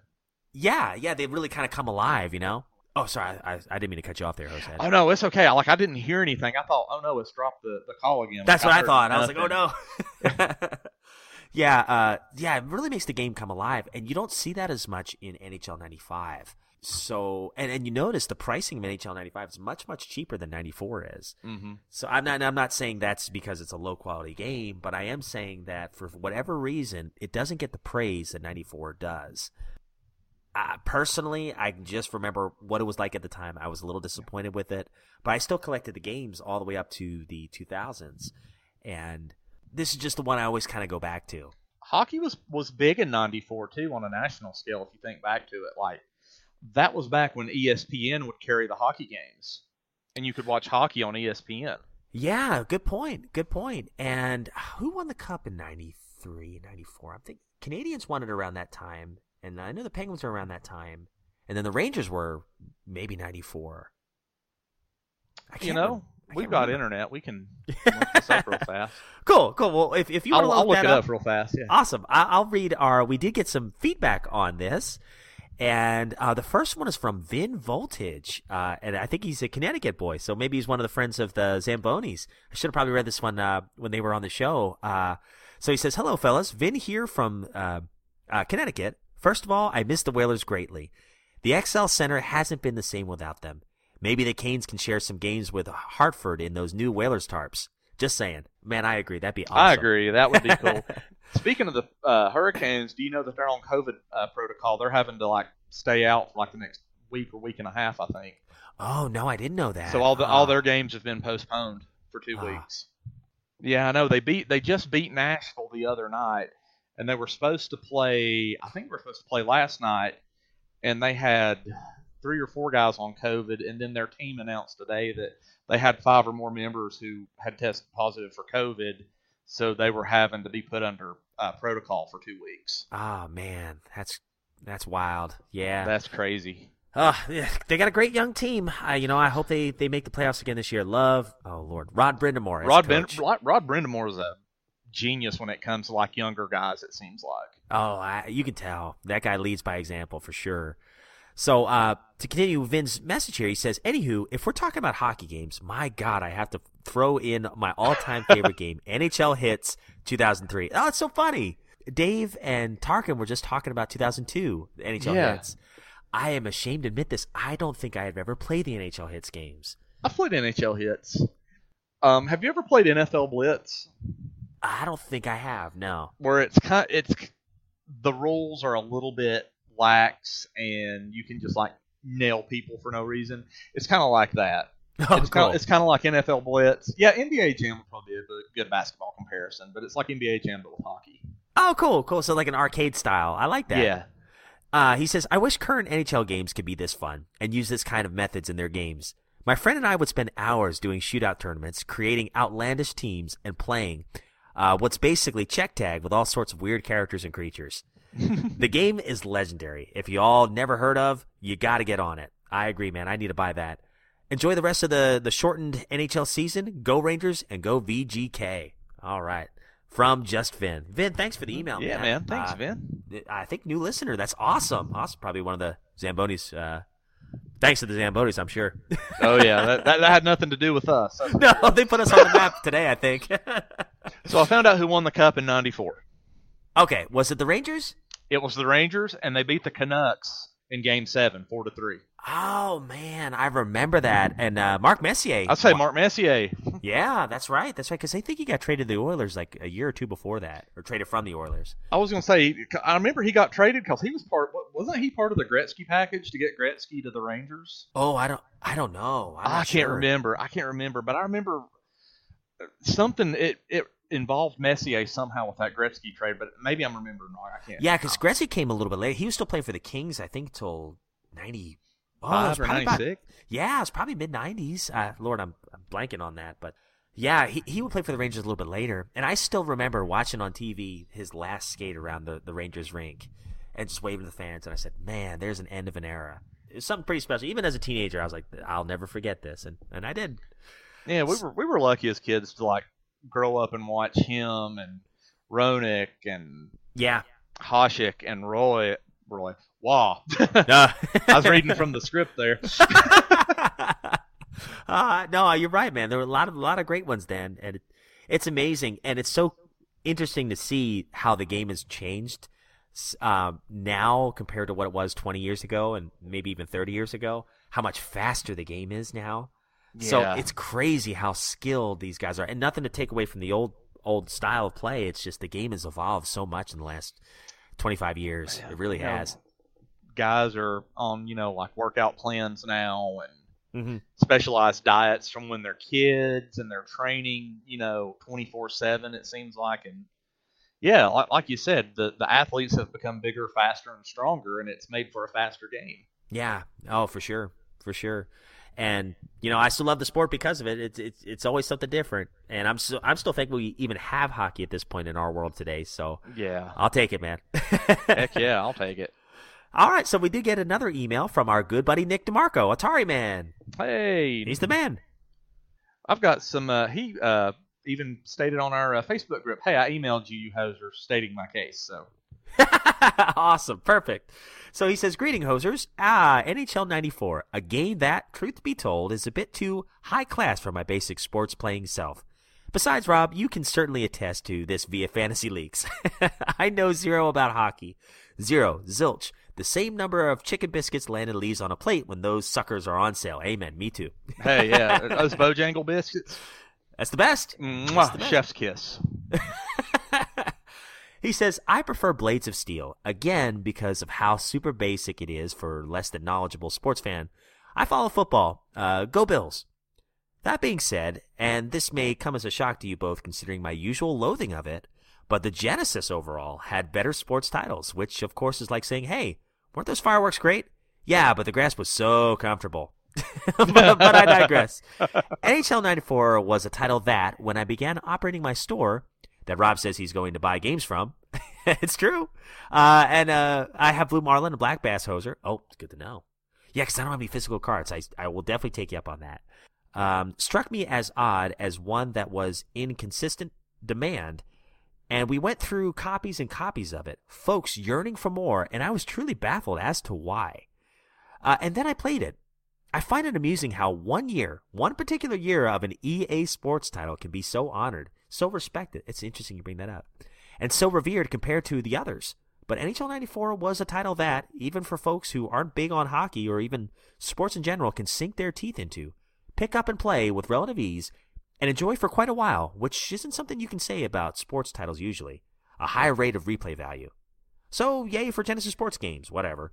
And remember that when there's a will, there's a hoser. Nick DeMarco. He says, P.S. Are you guys going to cover any arcade titles? I'd love your take on some arcade beat-em-ups. Oh, Ooh. man. Absolutely. I love arcade games. And I'm thinking probably one of the last arcade games we talked about was probably when Nick DeMarco was on the show. I think it was. Yeah, the Galaga episode. You remember that? Oh, man, I trained so hard. I remember that. So, just to talk about his email, what do you think, man? I have to agree, like, as somebody who didn't really play a whole lot of sports games, hockey-related games, let me rephrase that. Hockey games as a kid growing up, like, the only one I really played was ice hockey for NES. And you get to 94, and it's easy to pick up. It's an easy concept to understand, but it's hard to master. It's one of those games where it's easy to pick up and play, but hard to master. And that's what I think the universal appeal of the game is like, you've got 3 buttons, you've got a D-pad, you've got different, audibles you could call it, where you can turn penalties off, turn them on, offsides, all that. You can turn all that on and off, kind of get your feet wet playing it arcade style. Then, go and turn the penalties on and have a little bit more of a challenge. And I think that's why people love this game is you can pick it up and play it and maybe score a goal or two and be like, hey, that was really fun, but I think I could do better the next time. I think I could score 3 goals instead of 2. And then you go back and you play it and you score 3 goals and you're like, I was awful close to 4 that time. I think I'm going to do 4. And it sucks you in. Yeah, absolutely. And it's one of those games too, like you said, I think it's the perfect blend of having just enough. Sometimes we can get kind of overwhelmed with all the extra bells and whistles, and I think this game had a ton for the time, but now, however many years later, now it's like, okay, it has just enough features and still feels authentic and still it feels like arcadey and fun in a lot of ways. So yeah, I'm with you. I think this was just the magical year. It definitely improved upon 93, and I always felt like 95 was a step back in some ways. And again, some of that might just be my own bias as a kid. But I remember the game looking a lot different and feeling a lot different back then. And I need to go back and check it out again all these years later. But apparently I'm not the only one. A lot of people feel that way about NHL 95 and some of the, of course, we were getting late in the Genesis life cycle and the Super Nintendo. So then eventually we moved over to the PlayStation, Sega Saturn, and those games were great for their own reasons, but very different from what we were used to with the 16-bit era. So with all that said, Hosehead, I don't know what else to say about it. It's just hold off there, big guy. We've got some Facebook feedback too. Oh, that's right. Sorry, I didn't mean to step on your toes. Man, you're trying to cut the show out early, and you're not trying to give all these hardworking folks their due. Shame on you, Rob. Living in your ivory tower. You know it. Yeah, here in the garage with a space heater on. Yeah, I'm sitting here with like a fan on and like no shirt on in my little office room here. Oh gosh. So I'll start with the first one. We kind of posted, and I've done this several times on the Facebook group. It got to the point where it was annoying, I think, to some people, but I wanted feedback, and I also wanted to promote the Zambonis being on the show. So I asked if I had any memories about NHL 94. And one of our first comments was from our good buddy, Rob McCallum. He is the living embodiment of the real-life He-Man, if you've seen him. Anyway, Rob says, Genesis. I asked which system they had played it on and which they preferred as well in the question. I'm sorry. He said Genesis, and it's one of my all-time faves. This was before there was proper stat tracking in a season, so I would fill notebooks tracking player stats, and of course the one-timer was a game changer. My best game was as the Buffalo Sabres, and I beat the Whalers 128-0. That is impressive, but boo for beating the Whalers. The poor old Whalers can't withstand that type of beating. Wait, did he say 28 to nothing? 128 to nothing. 128 to nothing. Yeah, 128. Oh my gosh! To 0. That's what I thought you said at first. I was like, no, maybe he won No. the game 28 to 0. No, he won 128. So he was scoring a goal like every few seconds. He is the He-Man of hockey. I'll tell you. He's He-Man. He's got the power of Grayskull in his slap shot. That's awesome. I love it. All right. Our next comment comes from Mrs. DeMarco, Kathleen DeMarco. Mrs. DeMarco says, "My husband, who lives in the dungeon, will kill me for saying this, but Sega." Oh, go Kathleen. That's right. Got another one for the Sega. Derek Marr says, "I love this game so much. I played it all the time with my dad." And this is one of those games you could play with your dad, because if your dad was anything like mine, if it had more than like 3 or 4 buttons, he didn't want to play it. Yes. But this had the right amount of buttons for dads to pick up and play with their kids, and I'm sure there's a lot more folks who had memories playing with their dad or a brother or sibling. Me and Rob, we play all the time when we're together, so playing with a good friend. So yeah, this is one of those games. It's just as good in co-op or versus than it is in 1P versus the computer. Yeah, I completely agree. And thank you guys for writing in, Derek. It's so good to hear from you, man. I need to get your number. I'm not on Facebook anymore. I gotta get in contact with you. Joshua Witt says, "Pretty sure I have a signed copy from you, Hoser, somewhere. Such an excellent game." Oh my gosh, I forgot about that. Can you believe that Hoser wanted our signatures? I know. Like he wanted our signature, and I told him, I said, that thing just lost all value. Exactly. Right? You want to sell that, right? I said, you're not going to get anything back. I said, that went from like a $15 game to like a 3-cent game now. He's like, no, you guys are cool. Gabe Van Gilder, our good buddy Gabe says, "Hockey rocks, but playing only American teams really stinks." Dave, Zamboni Dave says, "Gabe, I understand your pain." I think Gabe's talking about the realignment of the conferences this year. Oh, okay. I see. Where there's the current season. Yeah. Where there's just the North Division that's nothing but Canadian teams.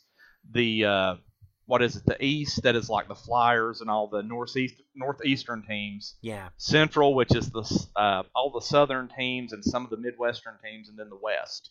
Oh, okay. Yeah. Mm-hmm. I know it is.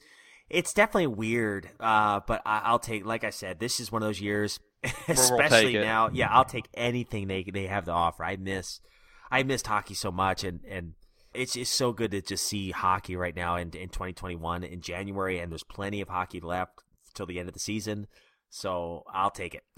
Heck yeah. What else? There was some gameplay footage that I posted, just different games where Hartford beat Toronto, that was a hard game to play. Everybody was saying go Whalers. Douglas Stalecki says always a Whaler. Oh, cool. Good man. I posted a picture of you up yesterday. Oh my gosh.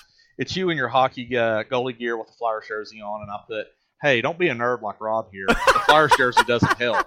Let us know your thoughts on it." Thanks a lot, pal. Hey, that's what I'm here to do. I'm here just to make you look good.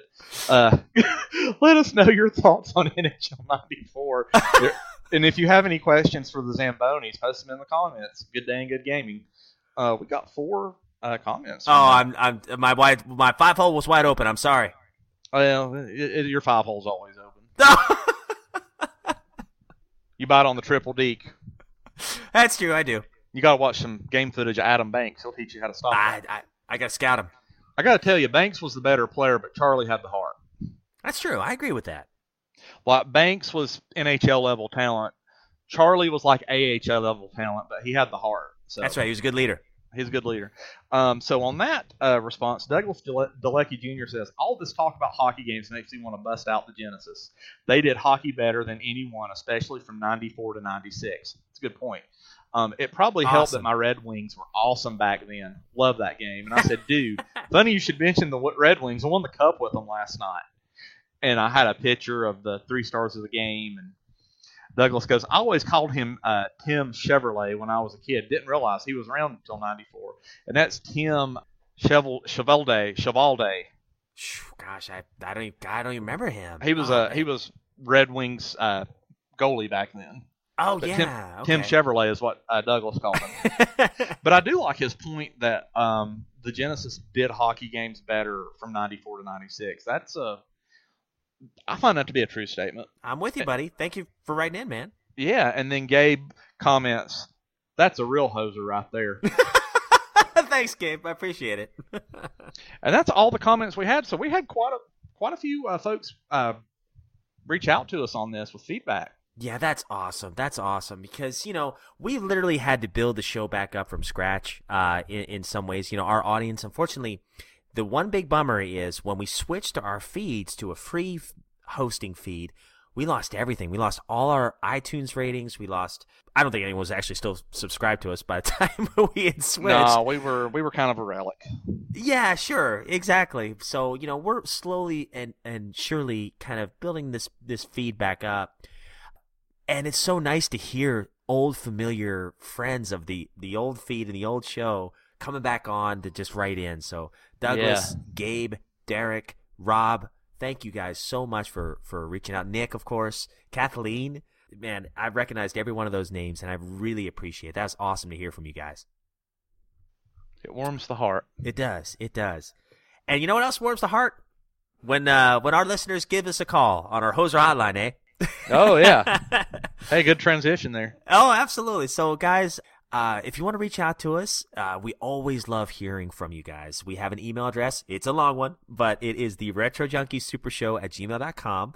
And you can always give us a call. No one's given us a call in a while, so I'd love to hear from you guys, whether it's about NHL 94, Blue Marlin, anything we've covered in the past, anything you'd like us to cover in the future. We'd love to hear from you. So I've our got number stickers is if you'll call. I've got You Baby got Yoda stickers? stickers. I got some Baby Yoda stickers if you'll call. Oh, perfect. Lena's got stickers. They're not scratch and sniff, or the puffy ones, but they're pretty cool. Yeah, it's not Lisa Frank, but hey, it's Baby Yoda. So there you go. Yeah, so our number is 865-309-4875. We would love to hear from you. So Hoser, any last thoughts on NHL 94 before we move on, man? If you're going to try to play a retro hockey game, pick it up. Mm-hmm. Some of the teams may not be around, or they may have different names now. Don't let that dissuade you in any way. Pick a team that you think you're going to like to play as, or like their logo, and give it a shot and play it. I mean, little did I know when I played it back at Rob's all those years back that this would end up becoming one of my favorite sports games. And that's awesome. And I agree with you. This is just one of those feel-good games for me, too. This is one of those games that you just pick up. It reminds me of my childhood. It's just one of those special games that takes me right back to where it all began for me with my love for hockey. This is right at that time period. Also reminds me of one of my favorite Christmas mornings, and I still remember the chair that it was sitting on next to the Red Ranger, giant Red Ranger figure I got that year. It's just a wonderful time, and I love this game. So even with the rose-colored glasses aside, this is a solid game. It's easy to pick up, and I'm learning more about it all these years later with the Sega CD version, and I can't recommend it enough, guys. You owe it yourself to at least check it out if you love hockey. And with that, Hosehead, what are we gonna do the next episode? I have no idea where to go with it. Dude, it's your pick. I picked NHL 94. Well, do you want to do a Winging It next, or do you want to do a Super Show? Whatever you want. You pick. I'll do whatever you want to do, man. I'll do whatever you want to do. I like winging it. Maybe we could wing it and talk about some Karate Kid and Cobra Kai. Oh, okay. That sounds great. Yeah, maybe we'll do a Winging It episode and talk about Karate Kid and maybe Cobra Kai a little bit. Just have a little fun. So stay tuned for that, guys. We'll probably have that sometime in February. We're hoping to very tentatively do about a show a month if we can. It's just good to be back, and it's just another excuse for Landon and I to just kind of hang out some more and talk about anything. So, guys, we cannot thank you enough for listening. Thank you so much for the Zambonis. Again, Zambonis.com. Check out their awesome retro jerseys and merchandise. They've got some great stuff. Their music is, you've heard me gush over that pretty much all episode. So yeah, and if you want to get some of these albums, they're on iTunes as well. I mean, I found a lot of their music on iTunes. Yes, thank God for Apple Music. I've got every single one of them on iTunes now, and I listen to them all the time. And I still got that CD. It's on my CD rack over there.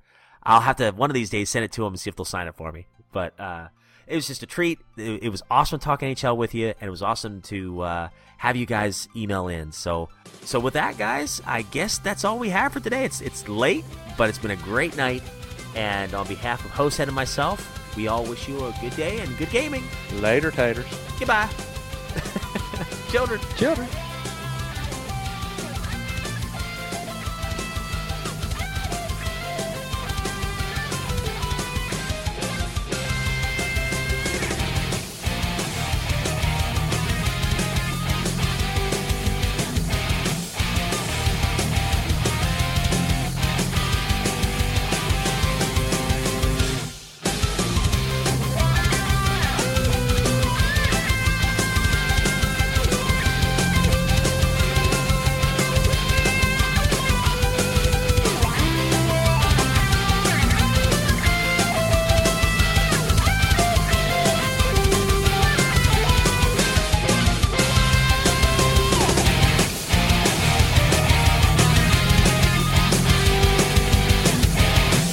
And Dorothy could be Mara. Yeah, she's a leader. She's a leader. Absolutely. I don't know who Blanche would be. I guess Blanche would be one of the healers because she's all about that type of healing. All right, let's move on. getting a little PG there. Yeah, no kidding.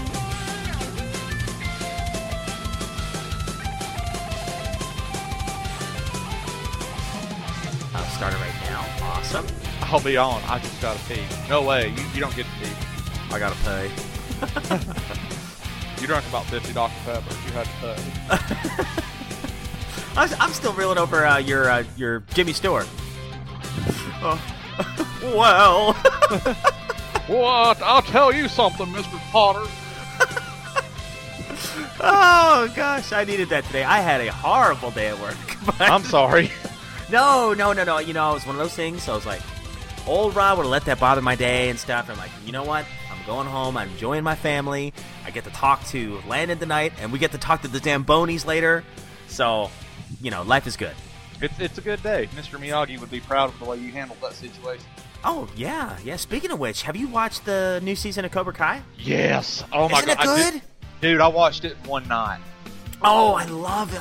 You know what we should do? We should do a winging it on the Karate Kid movies. Or at least one of them or something. We should. Dude, do you know that was one of the first movies that I went to go see in the theater? Yeah, you were Karate Kid 3, right? It was the third one, yep. Oh, man. We should do that. Well, let's do one of the Karate Kid movies. You can pick. You're the best around. No, you are. Nothing's going to ever keep you down, big guy. I don't know which one I like the best, though, because I did see 3 in the theater, but when you go back and watch it again, 3's kind of the weak link. I think, of the original trilogy. So it's where Daniel joins Cobra Kai, and like what they do is they just train him so much that he's beat up by the time he gets to the tournament. Yeah. But the second one had the death battle in the pit at the festival with the Chosen dude. Chosen, yeah. I'm wondering, that Kreese was calling somebody. Who do you think he was calling? See, I have not watched the last episode yet. So okay. I don't know. Christabeth, I had to take Grayson to bed, and she finished it. And God bless her, she's not spoiled it. But I have no idea. She said it gets crazy at the end. So I'm wondering if he called the villain from the third movie. See, because Ponytail that was the guy that was in his army unit, Terry Silver. And he was the guy.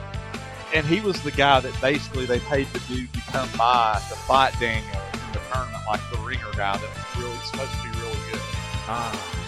Mike Barnes or whatever his name is. Yeah, I mean they brought everybody else back. I wouldn't doubt they'd bring him back. See what they need to do is bring back Mike Barnes and Terry Silver with Kreese, and then have Daniel and Johnny and Chosen. Because, Ooh, yeah. I always wanted to see Chosen and Mike Barnes fight each other. Because, Chosen was all about killing people in combat, and Mike Barnes was just crazy, beat him up till they quit moving type mentality. Right. Oh, that would be a good fight. Yeah, and Chosen has his own kind of style now, too, so he could have his own, school there. Oh, that'd be neat. That'd be awesome. Man, we're over here right in Karate Kid school. I know, man. Cobra Kai season, what, 3? 3. 3 or 4? Season 3, 4? and then they're going into 4 next. Yeah, that's crazy.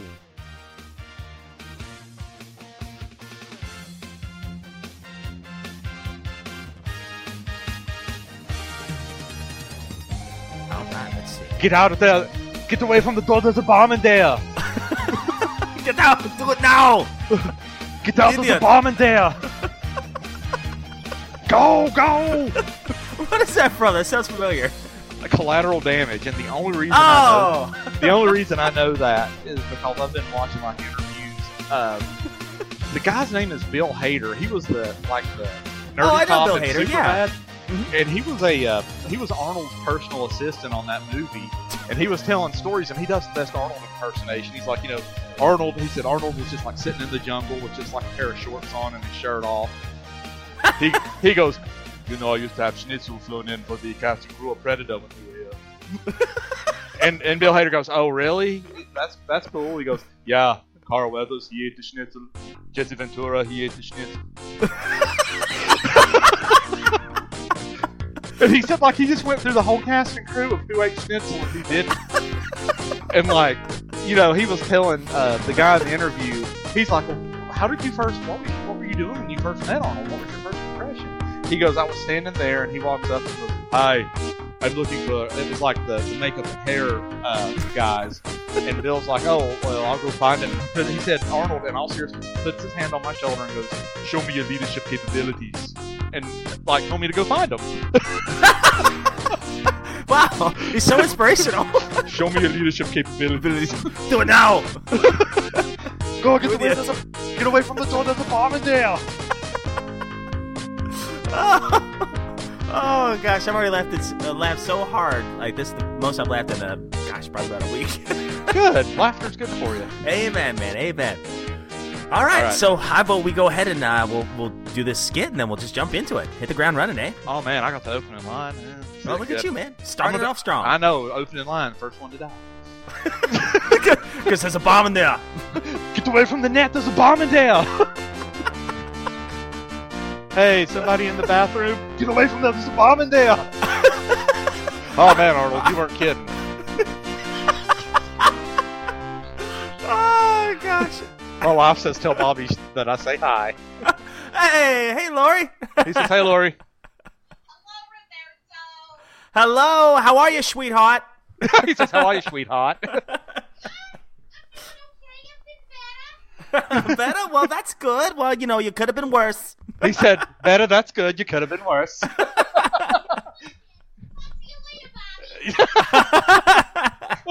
God bless her. All right. All right, let me get into my acting zone. Well, you already got me messed up. Well, just imagine Arnold sitting there shirtless talking about schnitzel. And he said he played chess all the time, too. He said his thing was he always wanted to play chess with everybody on set. Oh. And he would just, sit there shirtless playing chess. Showing up his muscles. Jesse Ventura, he liked the schnitzel. I'll send you the clip of that. It's hilarious. Oh, I guess I gotta see that now. Now, every, scene in any... in any serious movie, I just picture Arnold crashing and be like, "Get down! There's a bomb in there." Who is your daddy and what does he do? Get down! There's a bomb in there. I'll never let go, Jack. Get away from the door! There's a bomb in there. Oh, I'm crying now. God. Man, the Titanic wasn't the only thing that sank in that movie. Arnold's acting. Ooh. Oh, gosh, that hurts. Oh. All right. Okay, sorry. Let me. Oh, dude, that hurt. Oh man, it sounded painful. It felt good though. All right, here we go. Jeez. Oh, sorry. That's okay. Good deals, Jose. Let me start that over. So I got a little hung up on there. Learn your lines, Moses. Oh, gee. We're exploiting you, aren't we, Moses? I've been working on a few trick shots, eh? I call this one the Canadian... Oh, I about called it the Canadian crawdad. Baby, you can't be talking like that. You say... Oh, they know me from my church. Oh gosh. All right. Oh, I wish I could put that in the blooper reel. Just beep a lot of it out. Oh, guys. Hey, I'm a crawdad, eh? Hey, I'm a crawdad. I'm just Canadian, eh? It's kind of cold in the lakes up here. Oh. Oh, okay. All right, take 2. Learn your lines, Moses. All right. Man, that's who I am. Put me in the game. That's your best plan. Oh, it's a great song. That is such a good song. And I can't believe they wrote it on the toilet. I was gonna say. I was like, if you notice in the background, Tarkin goes, "That's where I do my best work." Well, the only thing that ever came out of our bathroom was release the demon.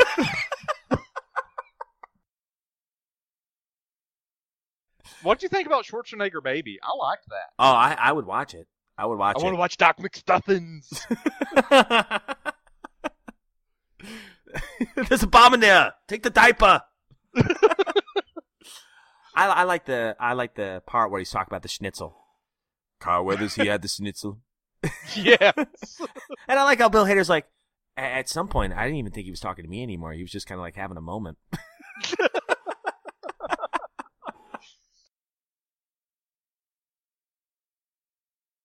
It'll be like, man, those guys are stupid. Let's keep listening to them. Those guys are stupid. We don't want them. We want the Zambonis. Yeah. Boo, we don't want them. We want the Zambonis. Yeah.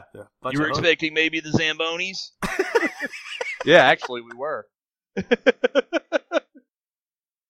John Cena lunchbox. Yeah.